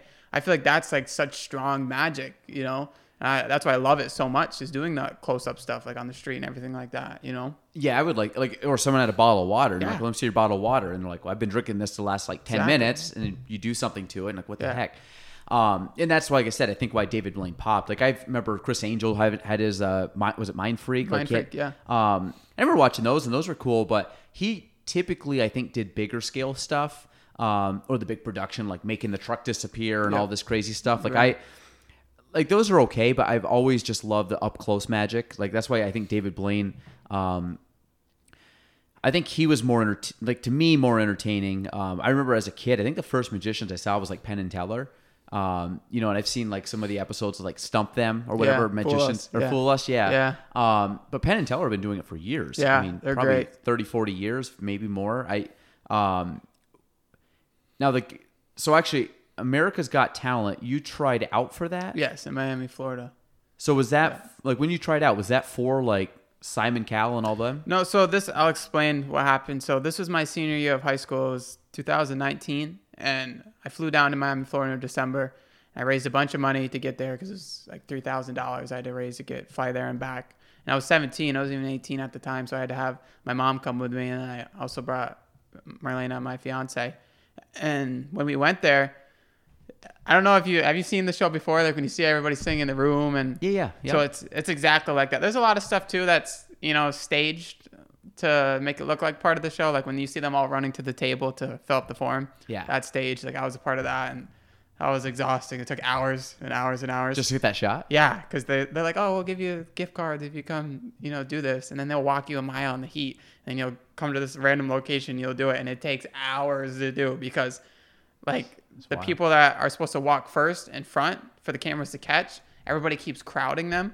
So they have to keep redoing it. And it took forever. And then finally when they got it, they're like, okay, we need to do it from the side. And I was like, I can't. I got to get out of here. But when I got there, I dressed up. So I'll dress up in like a nice suit when I perform. I try to keep it really classy. And when I got there, I realized Miami, you know, waiting in line was going to be a big deal. Yeah. Like getting in the doors and not having... So you passed out in the waiting room? No, but I wanted to be one of the first ones in line. So lineup started at 5 a.m. Yeah, and we were an hour away from the convention center in Miami. So I woke up super early to get down there, and we wanted to get there like 20 minutes before you can even start lining up. So we got there super early, and it was pitch black, right? I'll grab water too for a second. No, you're good. Sorry. Yeah, so it was pitch black, and there was like 50 people lined up already. And I was like, oh, this is perfect. You know, it's not too hot and stuff. So we get out, and I have to pee like worse than I've ever had to pee, like ever. And I don't know where I was, and there was no bathrooms. Like everything was closed. So I'm walking around, and Marlena, my fiance, holds my spot for me. And me and my mom, she's also asked, we're trying to find a bathroom. And all of a sudden I seen like 500 cats just like like walking around. And what they did was a cat release program because there's so many cats that were like in the shelter and they didn't want to put them down. So the community kind of just let them in the neighborhood and would take care of them. But it was so weird because like I felt like I was in a dream. Like oh, wow. I was like, yeah, no, you're like delirious because it's like in the 5 in the morning and there's all these cats. I'm in Miami and I don't even know where I am. So I ended up just peeing in the street. But I come down and I get back in line and I'm starting to do magic to warm up because I'm feeling calm and relaxed. Not a lot of people there. And I meet this guy from Jamaica, and he's like an incredible, famous saxophone player there. And his name's Conrad. And I'm doing magic for him, and he's freaking out. And I don't know anything about this. Like, my mom's telling me, she's like, oh, don't do too much. You don't want to, like, give away anything. Like, you don't want anybody to use your tricks or stuff like that. Because, like, we didn't know what I was getting into. So I just did a few tricks, and it really kind of eased me up, and I was ready. So then I go inside, I sign in, and I get into this room. Right, just filled with all these acts, these big AGT signs, and I'm like, holy, like I'm here, you know, this is awesome. I got my number, and I'm sitting here filling out my sheet, right? And they got all these things, they got these questions asking, like, if you got like a traumatic story, and because you know they like those for the opening, they got like where you from and how you got heard of it and stuff. So I'm trying to fill all this, like tons of questions. I'm trying to fill them out, And there's this guy sitting there, and he looks over at me. He's like, psst. I was like, and I look over, and he's like, and he waves to me. And I just wave back, and I'm trying to fill out my sheet. And he's like, have you heard of me before? And I was like, no. And he's like, I'm Mr. Wiggles. I was like, from You Think You Can Dance, right? And I was like, oh, that's cool, right? And he's like, and he starts dancing and being really goofy and singing the Barbie doll song. And I'm trying to like concentrate here because I'm like super nervous. And now this guy is like doing the most like weird thing. I don't even know what's happening right now. And he was on You Think You Can Dance too. I looked it up and he was on there and he did that exact dance and song. But this guy just started asking everybody that. So everybody that came and sat down, he was like, hey, and I'm trying to like focus. Like I'm trying to get in the zone right now. And this guy's just like asking everybody this question. So, and that's what you get, you know, when you go down to America's Got Talent. There's tons of people, you know, doing stuff like that and acts, and there's dancing Christmas trees, and there's contortionists and dancers and other magicians. And it seemed like every single magician would look at you and you'd look at them because they're all kind of like square each other up and everything, and super competitive. So as I'm filling out my sheet, I started to get really nervous because now there's all these acts in here, and I'm seeing these magicians with like these fancy tables that stand up, and they have all their nice like black mats on it and they're using, and like just everything. So I look at my mom, I'm like, how am I supposed to separate myself from all these people? You know, like there's just so many like great acts here. And she's like, you're just gonna have to blow it away with your audition. So to me, that wasn't enough. So I walked into the middle of the room and I screamed as loud as I could, right? In front of all these people? Yeah, and I couldn't even believe I did it. Like I just screamed as loud as I could. I said, who wants to see a magic trick? And the room just got silent. Like, and everybody turned around and looked at me and started cheering, right? So they made a huge circle around me. And I did this trick. I did that trick where I make their arms raise without touching them, right? And then everybody started cheering. And then my mom, I look over at my mom and my fiance, and they're just like, their eyes are huge because I didn't tell them. I just walked up and did it. So then I go to sit down, and my heart's like racing. Yeah. Right? Yeah. And then I sit down, and the producers couldn't get over to me quick enough. They run over, and they're like, we loved what you just did. We want to, like, we have separate seating over here. We want to sit you down. There's like 10 seats available that we pick out of all these people to like be individually filmed for like opening parts of the show. So I was like, yeah, absolutely. My mom's calling my dad. She can't believe it. So we go and we sit down, and they end up hooking me up with all these mics, and I do magic with this guy from Mexico, and we do these tricks back and forth for each other. This is just like promo stuff. Yeah, and this is like all because I did this one stunt. You know what I mean? So I got to sit there the rest of the day, that regular seating, like a VIP seating, it felt like.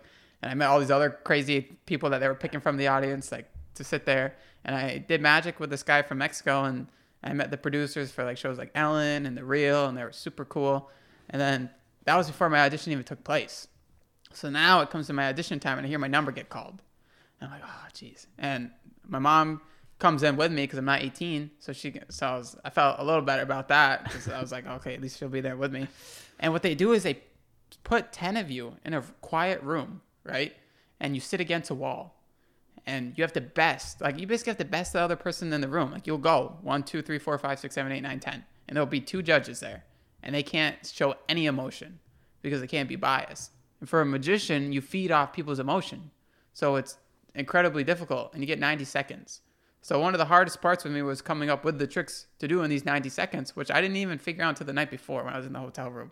That tells you how last minute I was switching things up. Okay. So I went in with my mom, and it was my turn, and I went up, and the first trick I did was I had my fiance wrap like 30 decks of cards in Christmas wrap, because it was around Christmas time. Yep. And I put them in a big Christmas box. And the first judge, I had him pick a card, took it out, signed it, put it back in the deck, and then I had them put it in their hands, and then I made all the cards disappear except for their card that was signed. And no emotion. They just sit there and it's like so hard because you don't know what's going on. And then the second judge, I had them name any card, and they named a card. I lifted off the box. They said Queen of Hearts. I said, grab any box you want. They grabbed it. They unwrapped it, and the top card was the Queen of Hearts. So those are the 2 tricks that I did in the 90 seconds. And I went and sat down, and my mom was like, she's like, good job. And because I had to get up there by myself, and all the acts I just see sitting there, and all just like this watching me, 90 seconds. And I was like number 9. So there was only one. So I watched all these other acts before me go, and I was just like super nervous. And then I went up and did that. And then I went back, and I stayed in the AGT room even after my audition for like 3 hours. And I just walked around meeting people performing. I performed for everybody in there because you never know who you're going to meet. Yeah. Right. So I went there was like a news station there I went in front of and did magic for. I met a bunch of cool people I still contact today. And then I called my friends and family. I had like people all from my school who I haven't even talked to, like messaging me saying good luck. Like the support I had felt unbelievable. That's why I knew I had to give it all I had. And I feel like that's what gave me the confidence to step in the middle of the room like that, because I wasn't letting all those people down at home. So then I flew back, and I wasn't supposed to find out until March if I made it to the next round. And then March is when COVID hit. And we get an email saying it's all completely canceled. Like all live auditions were canceled for like across the board. And then you had to send in video auditions, like not even FaceTiming. Yeah. You record yourself and set it in. No guidelines saying how to make a good video or what you should do. And as a magician, you know, you like work in real time. You know, if you record something, if I were to do Magic Grade U and send it in, and it was something crazy like you named a card and I had it in my pocket or something like that, they're going to think you're in on it. You know, there's always that possibility like, oh, he could have been in on it, you know, because you can create any scene you want when it's a video. Yeah, absolutely. So I didn't even bother sending it in. I was like, you know what? I did it. I went down there, and then the next year too was all like through Zoom. They did America's Got Talent that year too, which was weird. Now I think it's finally back to normal, but yeah. Would you do it again? Yeah, I think I would, you know, especially the experience I've gained since then. Like I haven't even performed as close as many times as I had when I was a senior in high school. Like now, you know, this is my living. This is how I pay for bills and stuff. So I would definitely do it again.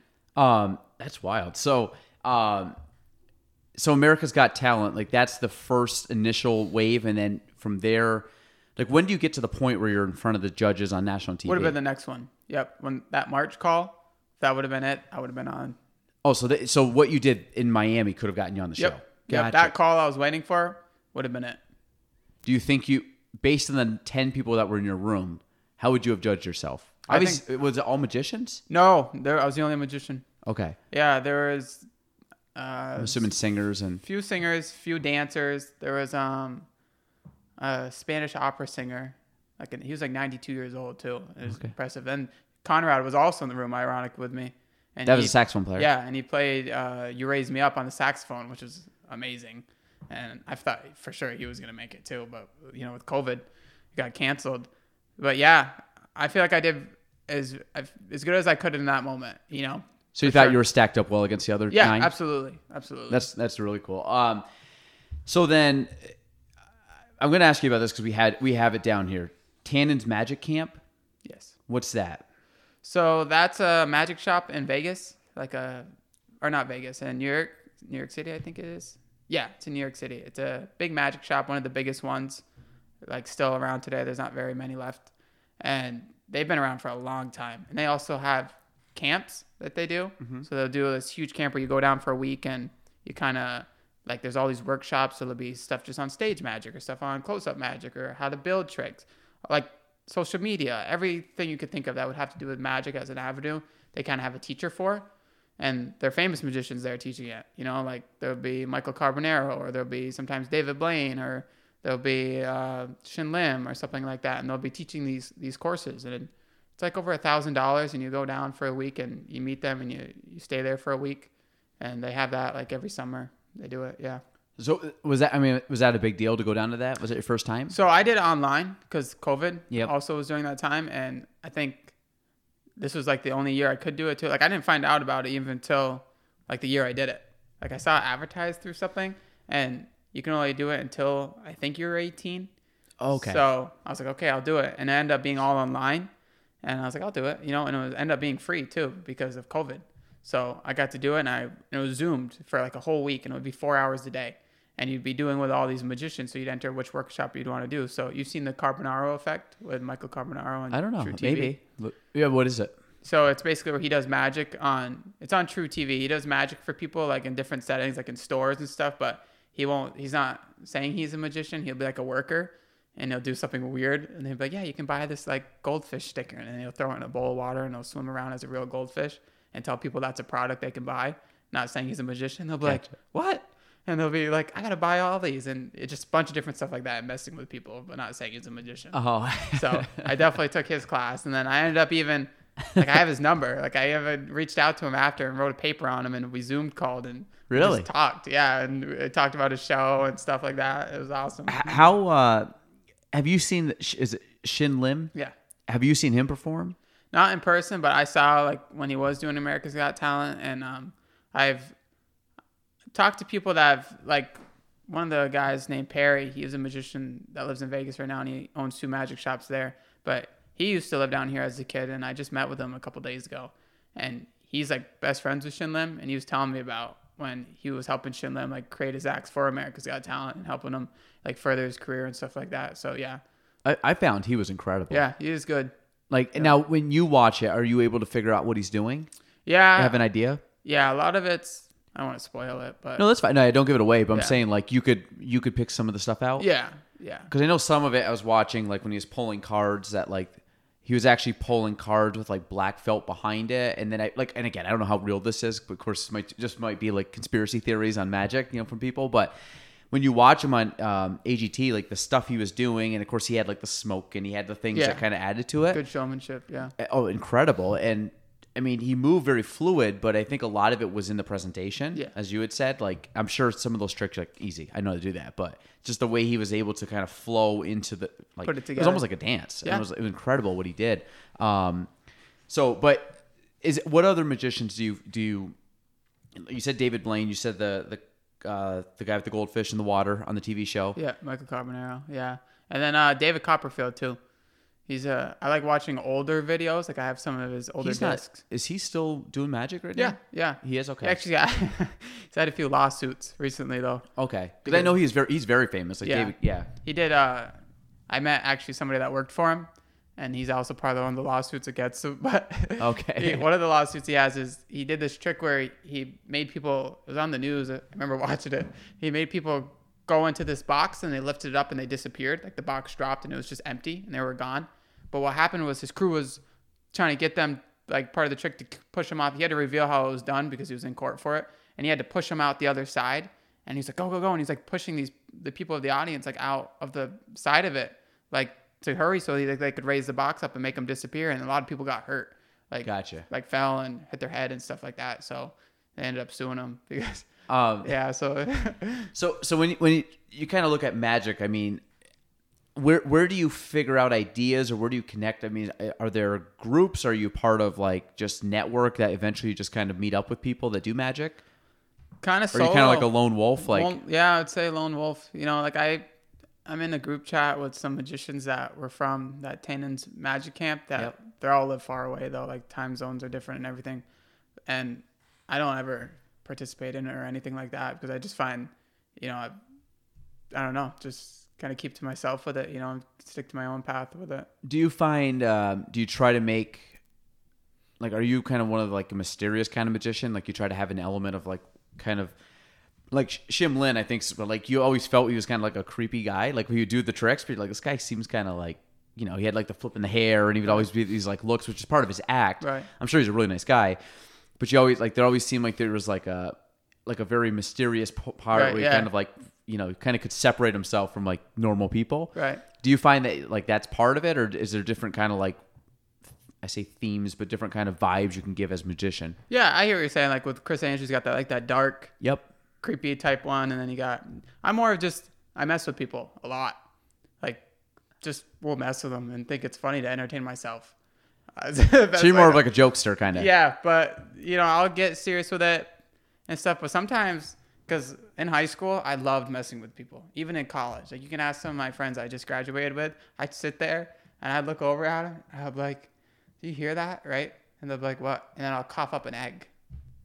Right? In the middle of class, I do this. And I can't thank my teacher, Rebecca Fox, enough, my professor, my criminal justice professor, for dealing with it. And because thank goodness she loved magic, because I was doing it all the time. This was in college? Yeah. I'd sit right in the college professor's class, and I'd look over, and and he knew, like my friend Henry, I'd look at him and he tried not to look at me because he knew I was going to do something. And I'd cough up like multiple eggs, pull them out of my shoe, right? Just crazy stuff. And I'd be like, actual eggs? Yeah. And I'd be like, how did that get there? And I just act so confused, right? Because I love messing with people. I just entertain myself and I bring that into my magic all the time. Like just everything like that. You know what I mean? Like I'll pull a cheeseburger out of my sweatshirt that's like super hot or something like that. I just do the most random stuff. And a lot of it was in class. I'd spend more time figuring out what I could do in class to mess with people than I would study. Yeah. Well, I mean, that's And all good. It was just all the time, and I don't know. And thank goodness my college hired me to perform there too, so I'd leave early and perform for their events. So I think that's also why they were kind of cool with it. But she'd act like she wouldn't see it and stuff. But I would like put cards on people, and now when I do magic for like people in real life, like I was doing a state trooper party for these awesome group of guys, and I would take sticky notes and I would stick it to their back, right? And they're like, "Oh, what is that? It's part of the trick." It has nothing to do with the trick. I just think it's funny that this guy's back's covered with sticky notes, right? So then they gotta kind of like see what's magic and what's not. And then I got to the point where I just tap his back, and he thought I'd put a sticky note on him. So now every time I see him, I put my hand in my pocket and I'd smack his back, and he'd be like, look around, there would be nothing there. So there's such like a entertaining part just for me to mess with people. You know what I mean? And I incorporate that into my magic so much now. Like when I go and do restaurant magic, I'll just mess with people so much. Like I'll grab their phone and I'll do a trick with their phone. I'll show you later. But sometimes I'll just grab it like this and I'll act really mysterious and I'll just be like, and I'll just look them in the eyes and I'll be like, it's done.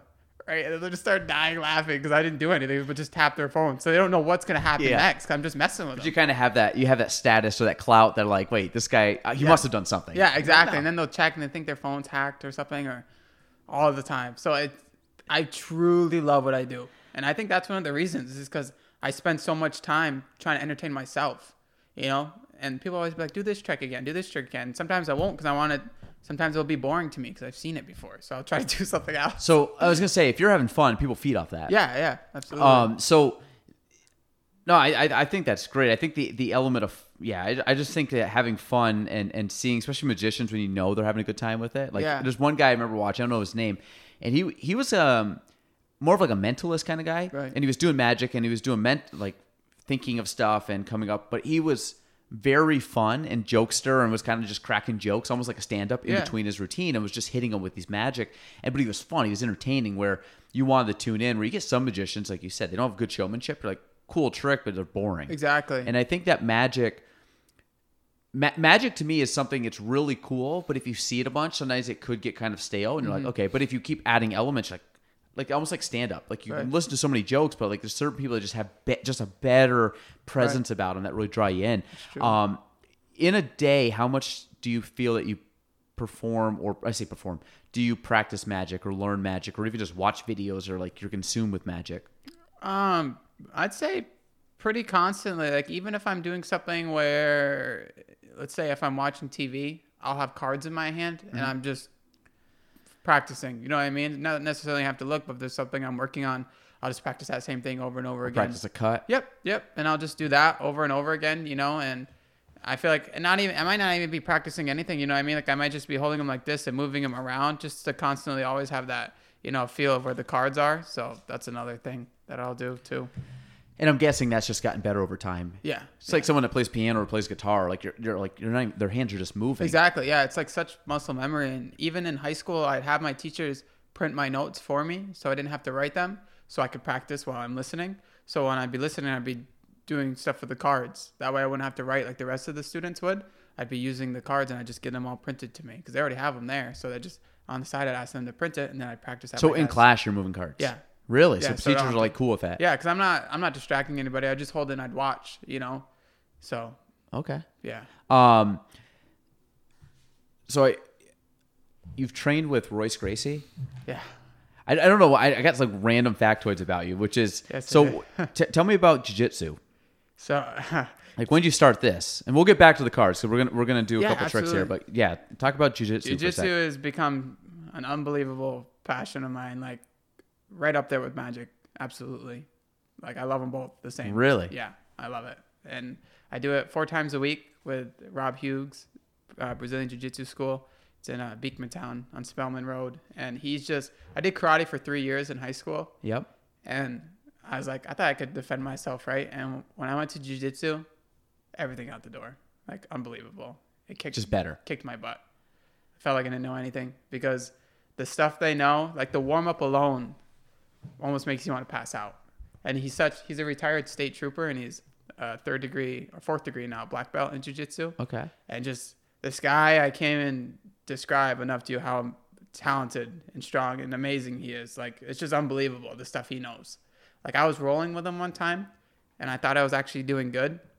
And I felt him like crawling, and he was checking the time on his watch while he was trying to tap me out.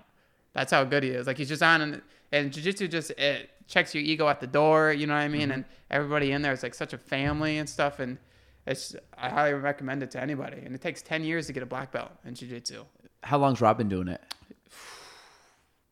Probably longer than you've been alive. Yeah, like stupid amount of time. I've heard really cool things, or like good things about him. Yeah. And I know a couple people that go there. I've never done it. I've always thought like I don't have time to do it right now, just with family and stuff. But I've seen obviously like you hear like guys like Rogan or Jocko and all these guys really talk about jiu-jitsu. Yeah. It seems really cool. I have no background in it besides I think it would be a great workout, and obviously you're learning body awareness, mechanics, and so what's your favorite thing about jiu-jitsu? Probably just what it does to my mindset, you know what I mean, and to my body. Like, just going there and knowing, like I got jiu-jitsu after this too. I do it 4 times a week, and just knowing what you're in for, you know, in the workout, that you're gonna sweat. Like, I just got my blue belt, and it takes 2 years to get a blue belt, around 2 years.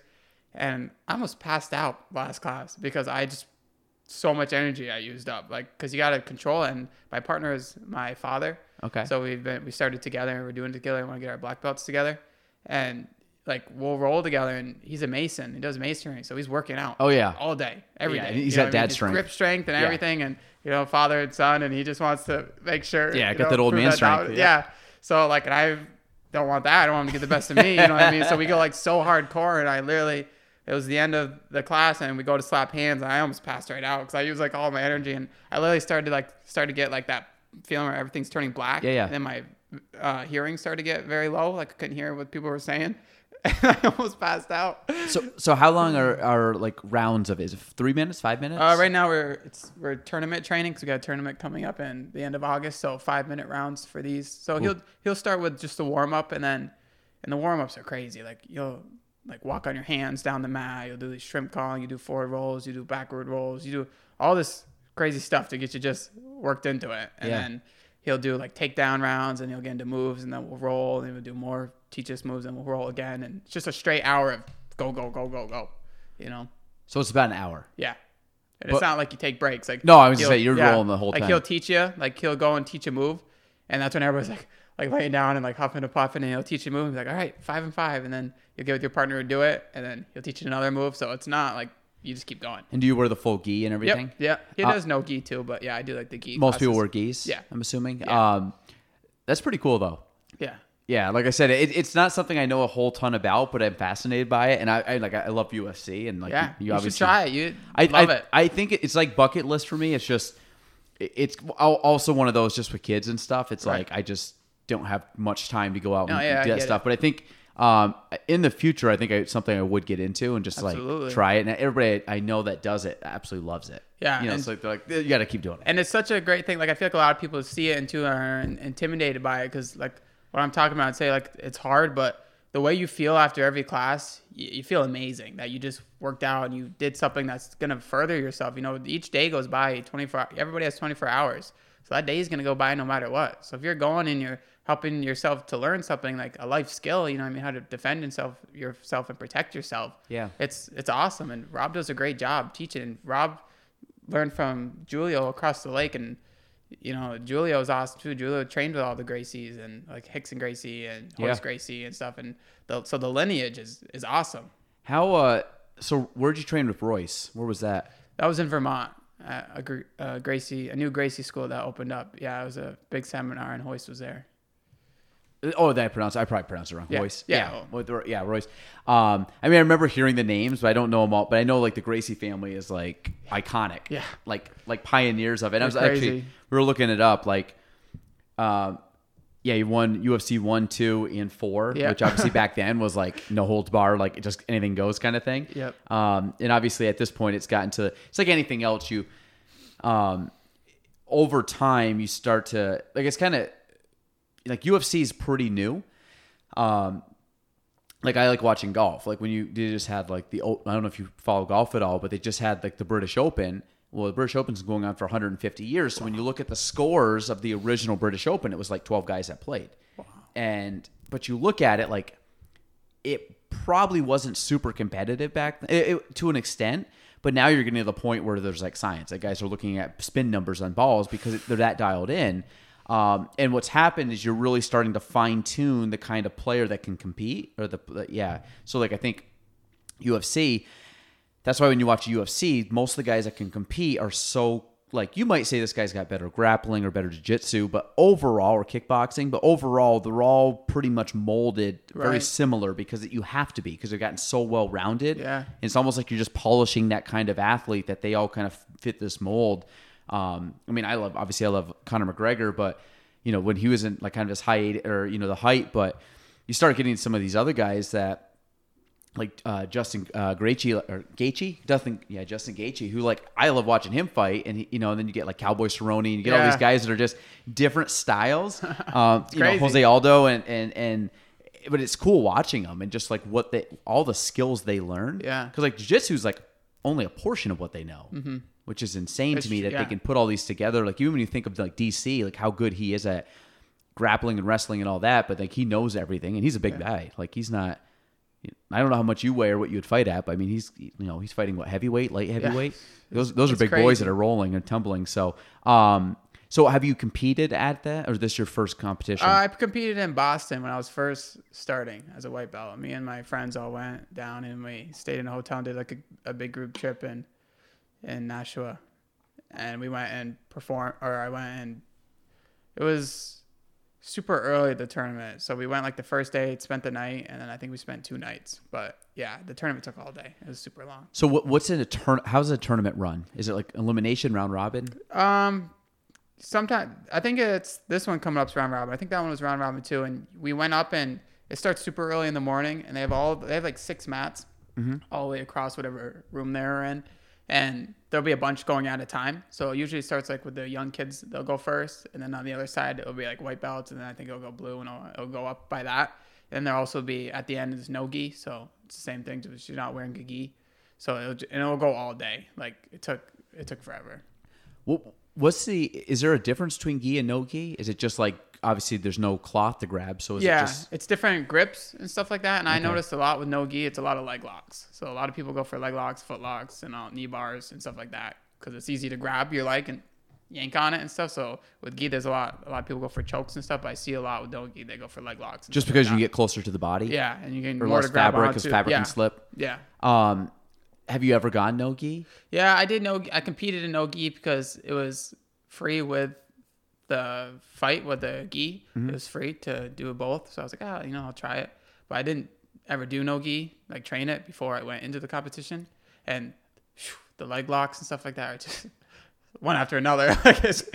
But that would be like the advanced version? Like you'd think that no gi would be more advanced, or is they both just different? No, just different. Like I'd personally rather train with a gi any day because you can it's cool because even tricks you can do with a gi, you can do on people with sweatshirts. You know what I mean? Like there's this submission called the bone arrow choke where you'll basically grab their gi from one side and pull it around their neck, and then you'll grab their pant legs and you just extend your body and it kind of chokes them out.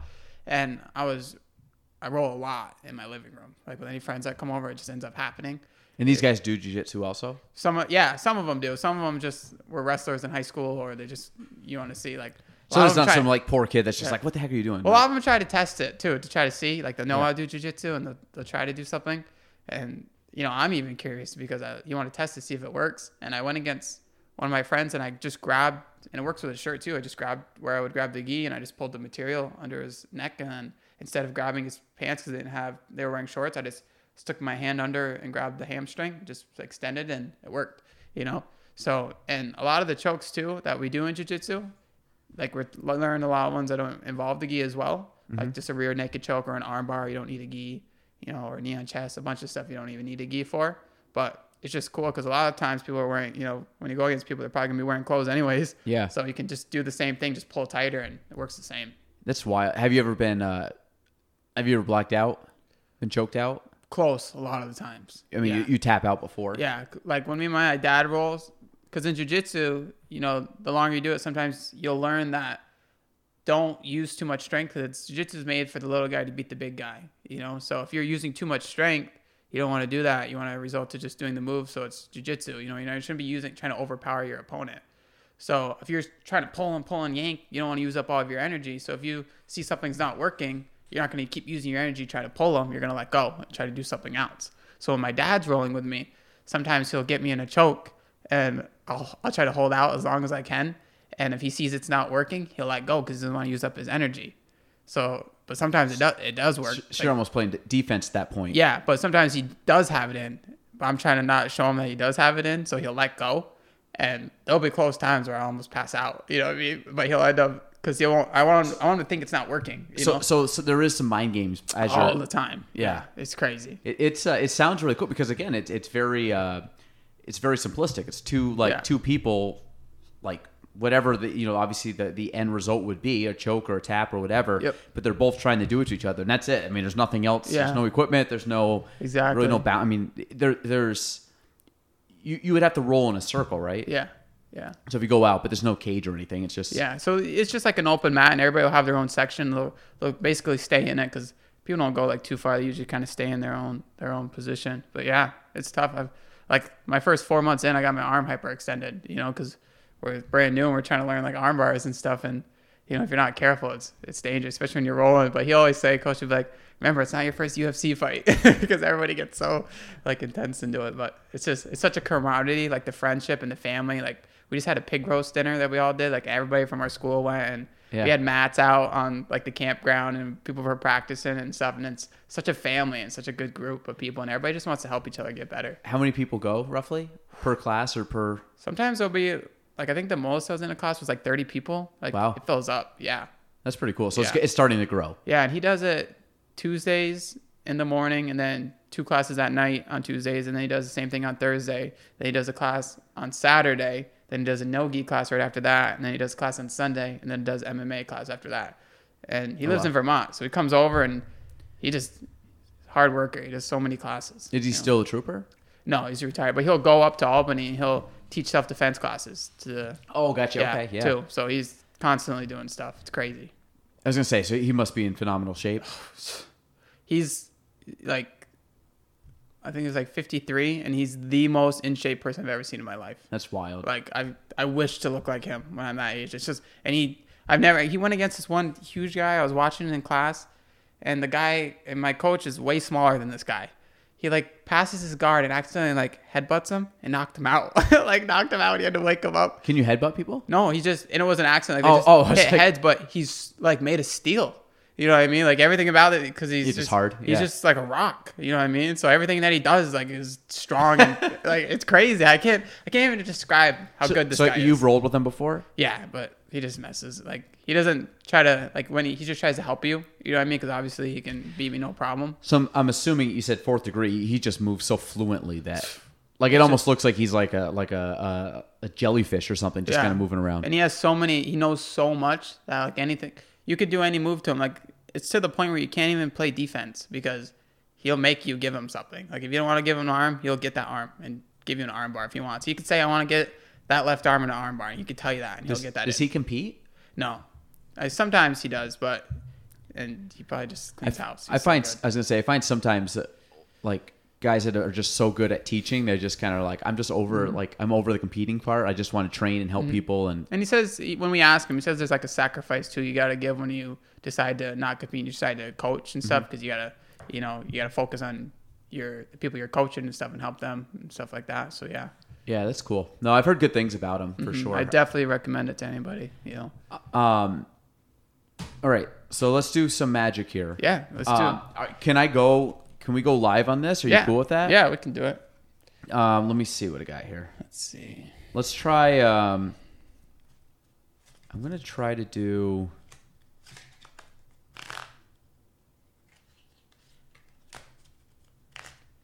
Let's try Facebook. Maybe that would be more fun.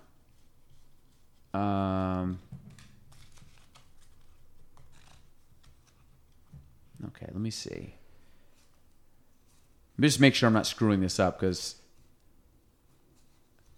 this will actually be the first time we've ever gone live. Hey, that's pretty cool. On a podcast. So I'm just trying to do this where I don't screw it up and we can actually... Wait, done. Oh, we can go on both of them? What a world. Oh, that's cool. What a world right now, folks. Okay, start live video. We're not going to do that. We're going to flip it. Tap to add a description. Live magic on... Let me see if I can tag you in this.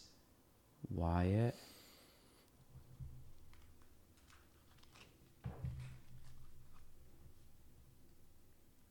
I wonder if I can... Oh, Wyatt Hackett Illusionist.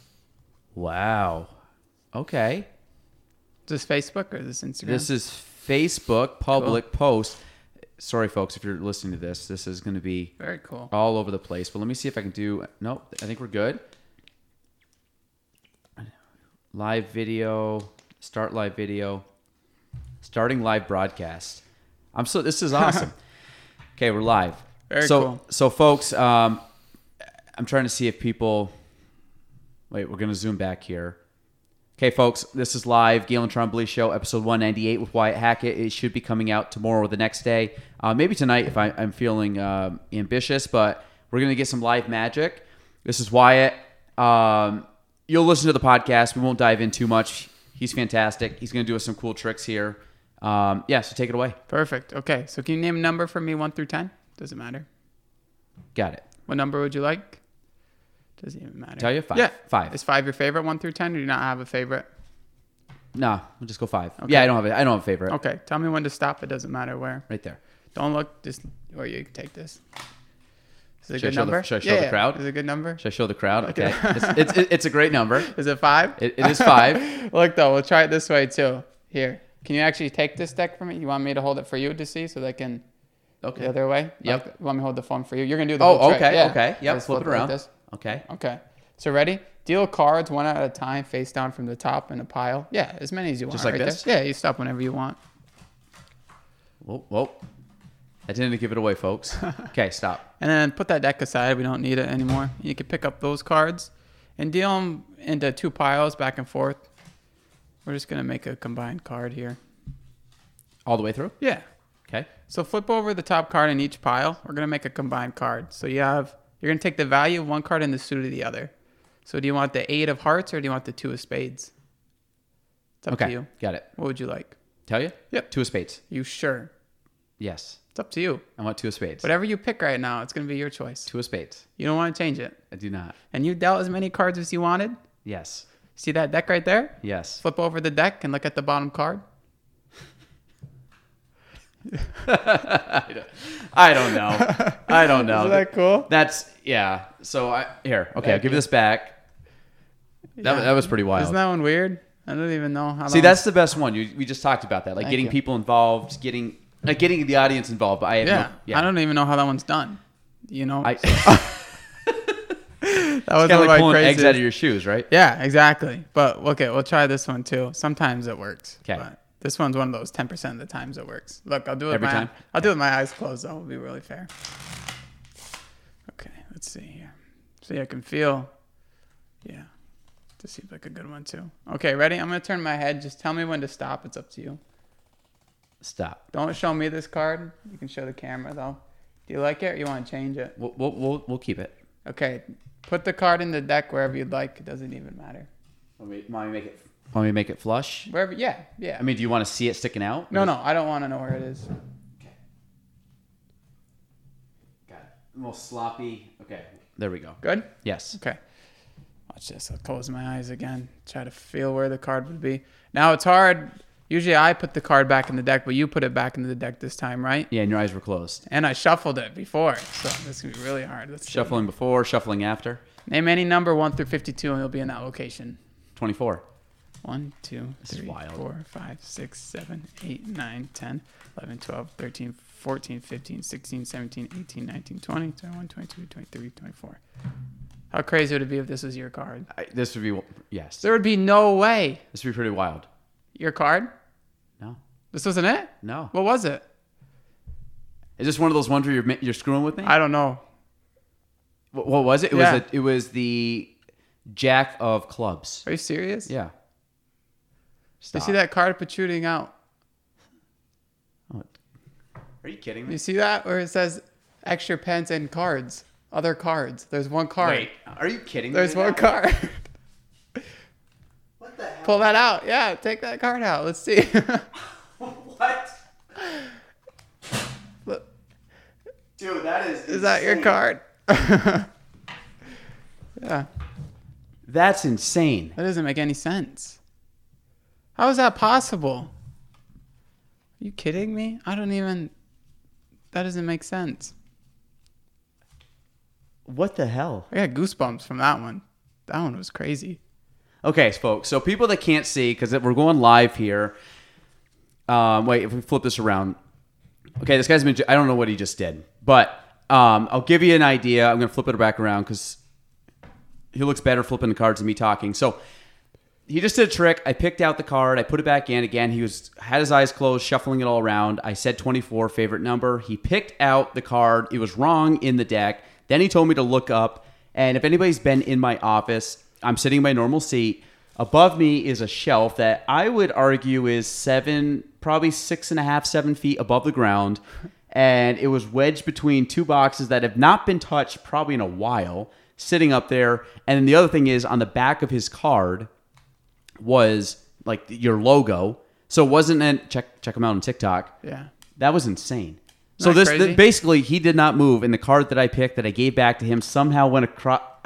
I actually have like goosebumps on this. Went across the room, up about 10 feet away, up about 7 feet, and was wedged between two boxes. And you never left the seat. And your eyes were closed. That is weird. So We'll try that was another one. insane. This will be more fair because I feel like More fair. That was like Yeah. I literally I don't know how you did it. You know what though? I mean everybody says that with Magic, but I'm saying you physically did not leave your seat, and there's a card. What's not fair though is, well, to make it more fair and That more I don't know challenging what I'm doing. to me is if we use two cards. So this time we're going to take the value of one card, right? Like we did the other one and the suit of the other. So the first card you pick, let's say it's a 5. You'd remember the 5. Second card, let's say it's club, be 5 of clubs. Okay? Correct. That way when we put the two cards together, it's going to be so hard because then it's unlimited combinations. All right? So look, ready? Wherever you want, doesn't matter. Right there. So don't look at this card. That's just going to be the number card that you use. Okay, don't look at it. Yeah, tell me Okay. to stop again.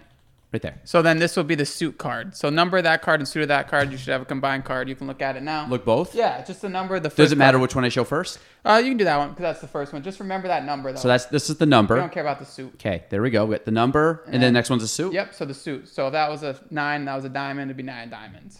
Okay. So we got a combined card and then put those two wherever. So that way, And I should remember both of these. no, just remember the number and suit of, because you're going to have a combined card. So let's say Yep, that first. but I can pick one right now just so I don't forget. What do you mean? Like you see this card? That's Say my that- number. Say that was, yeah, and then the suit. Yep. Oh, so that's I got you. So Okay. now you got a combined Yep, card. I got both And of then put them in different locations. That Okay. way it's impossible for me. There's so many combinations in a deck of cards. I won't know which Okay. one to look for and makes it much more difficult. Because, if you were to shuffle cards, And then can I cut them? yeah, as much as you want. And if you were to shuffle cards, I have no since clue where these cards are. I'm literally doing like drunk shuffling right now with one hand as I'm trying to record. Okay. that means there should be one card you have in your head right now. Yes, I have the card in my head. So for folks that aren't seeing, he gave me two cards. One was a number. So basically it was like a card and a card. So I take the number and the suit, put them together. We have that. I drunk shuffled it back into the deck.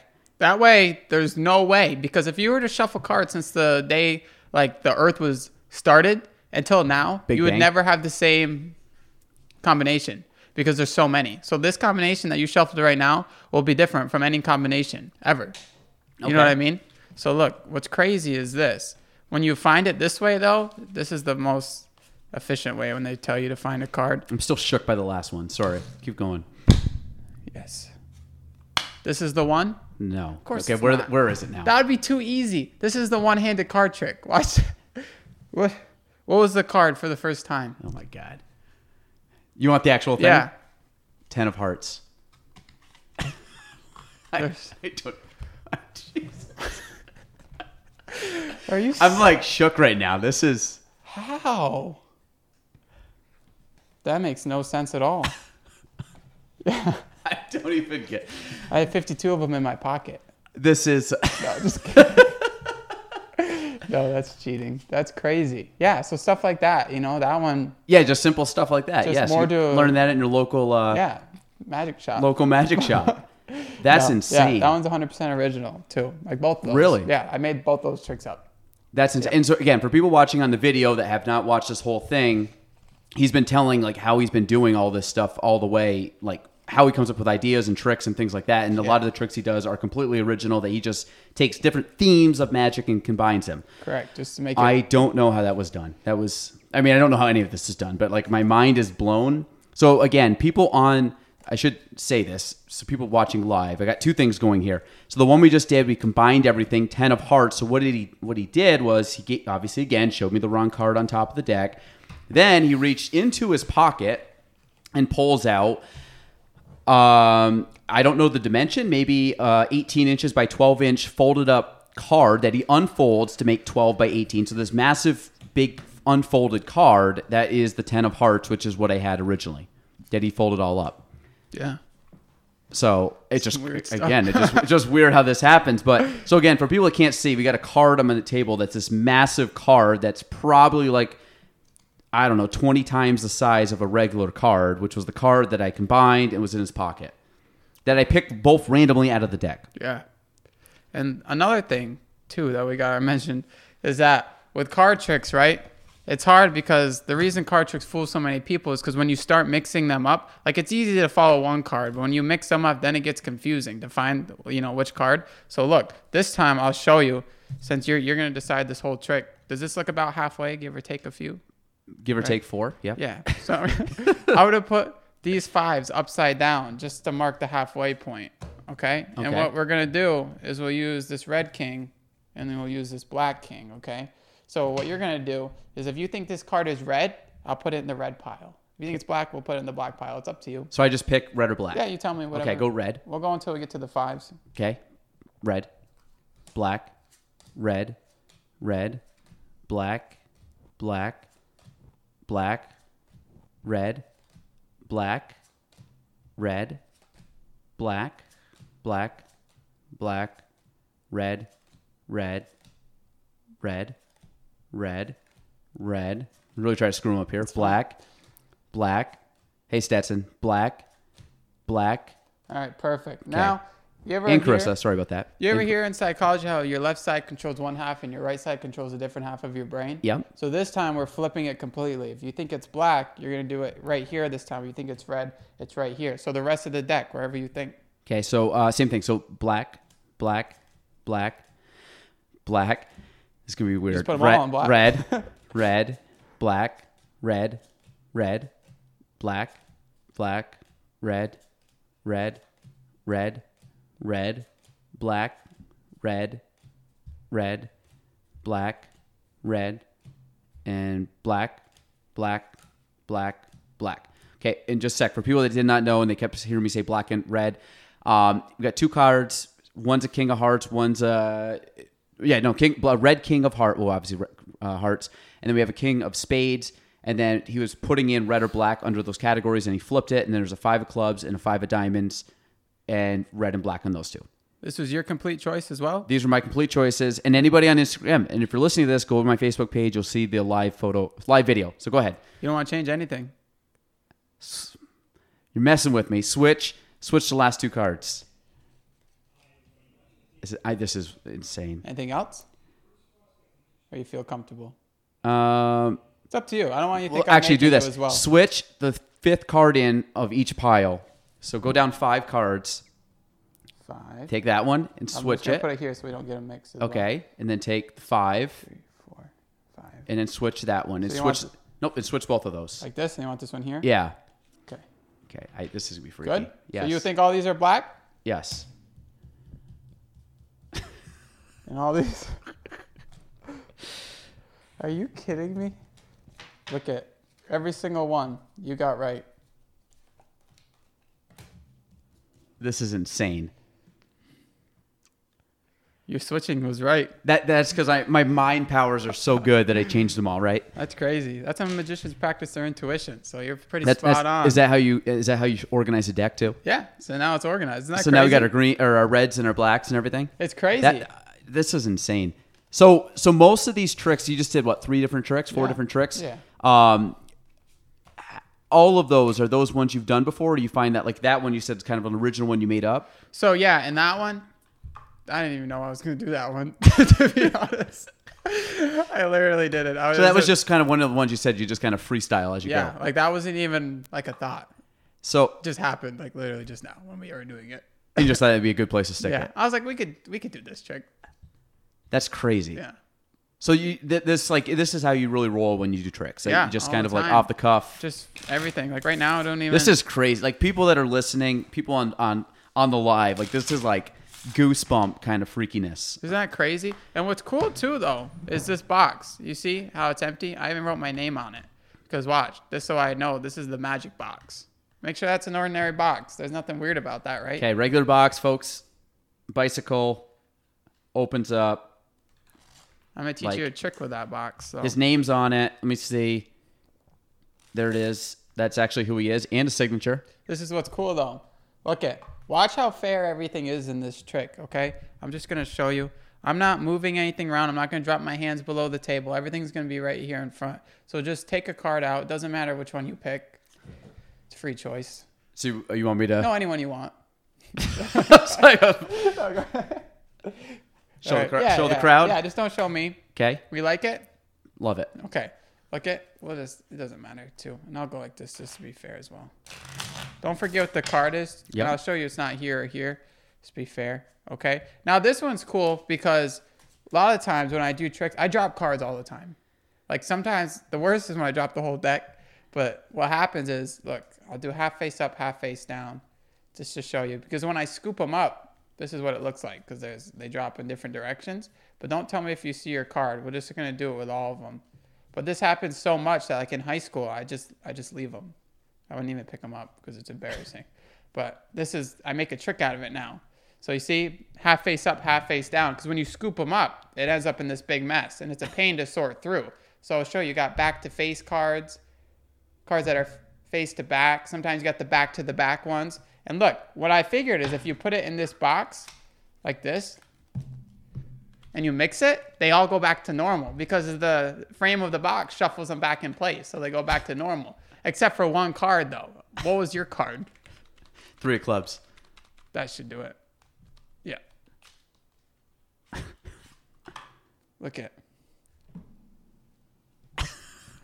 dead in the center, too. Exactly halfway is the 3 of clubs. Oh, God. Makes no sense. It makes no sense. Again, so people that can't see, he mixed all the cards up, moved them all around, put them in an empty box, shook the box up. They all went back face forward. The other ones were, like you said, back to back, all over the place. All over. Ended up putting them all back, flipped it out, put them all down. The only one that was face down was the one that we had picked originally, which was the 3 of clubs. Yeah, that's like. Do you have? If you have, you don't have to tell me if you do, but do you have? Some people do, like a favorite card in the deck. Some people do have it, but my favorite number is 24, so I have no favorite card on the deck. Oh, that makes sense. So because there's not okay. Yes, well, maybe a 2 and a 4. Yeah, that works. But so we'll use this later. Tell me when to stop. Doesn't matter. Right there. So if I'll actually name a card too. An actual card? Yeah. Let's do the 2 of clubs. Are you sure? Yeah. Okay. So we'll grab the 2 of clubs out of here too, because that one usually helps me find it. Did you pick 2 because you're first 24? Well, that and club looks like a shamrock. There Closest you you go. can get. Hey. All right. Tell me There you go. Tell me when to stop. It doesn't matter. Right there. So look, if I put this one next to the 2, it helps. Watch. Tell me when to stop again. There. Okay. So we use these ones. So look, the 2 and the 4, because 24 is your favorite number. Jeez. So isn't it crazy how they go together like that? Like it doesn't even make sense. And what's crazy though is since 2 of clubs is your favorite, one of my favorite ways to get rid of a card. Look, I'll actually do it like this. I'll actually put it here. This should work as well. When I mix them like this is when it gets confusing, right? But what's cool is the cards always go back to each other no matter where it is. So if we take your card, the 2 of clubs, right? And we'll place it just right there so I can't use it. And okay, you see this card? Yep. So I'm going to say, for argument's sake, this is my favorite card, just so we can play the game right? If I take this card like this, put your finger on your card. So Wait. All right, there we go. Your favorite card and my favorite card. Okay. Did you see it happen yet? No, but The moment in time when they switched? Go ahead. I don't even know. I don't even know what's happening right now.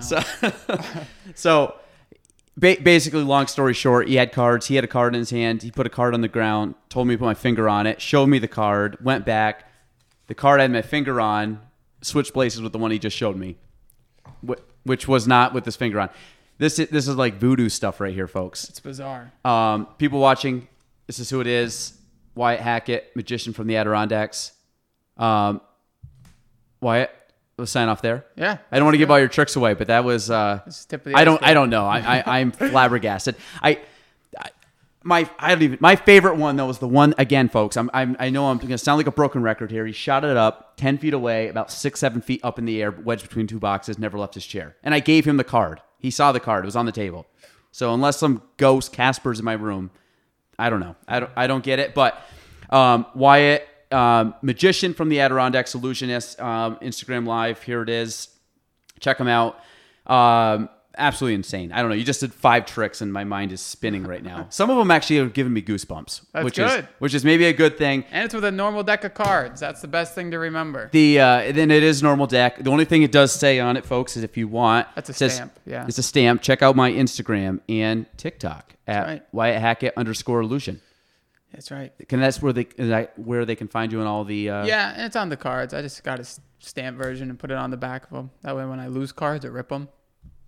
You know, that's insane. So if you guys want to find him, at Wyatt Hackett, WYATTHACKETT _illusion, right? Yep. And perfect. I don't know. He just blew my mind for 10 minutes, but the whole conversation was great. Instagram Live. We're going to sign off. Wyatt, you actually had a decent amount of people. We got some people that want your autograph, and mine too. Well, Stetson, we maybe can make that happen, but it's not worth much. So Wyatt's maybe, mine 0. But awesome, Wyatt. This was crazy. So I appreciate it. We're signing off on Facebook Live, and we'll continue with the podcast for another minute. But that's all right. Perfect. Bye, folks. Thank you, guys. Dude, that's insane. Did you like it? I did. We're still live, so cool. Yeah. But this, I don't know. So the trick that you went up there. Yes. That one blew. I don't even know. The one where you pulled the card out was insane too. But I think the one that you threw up there was the most impressive. You like that one? That's good. Because you never moved out of your seat. Yeah, I was literally like, I don't even understand how that's possible. So like that actually was like, you know, when somebody like creeps up behind you and scares you and you don't know they're there. That's kind of the idea when like I looked up. And at first, and again, I should have known this. I just interviewed you for 2 hours.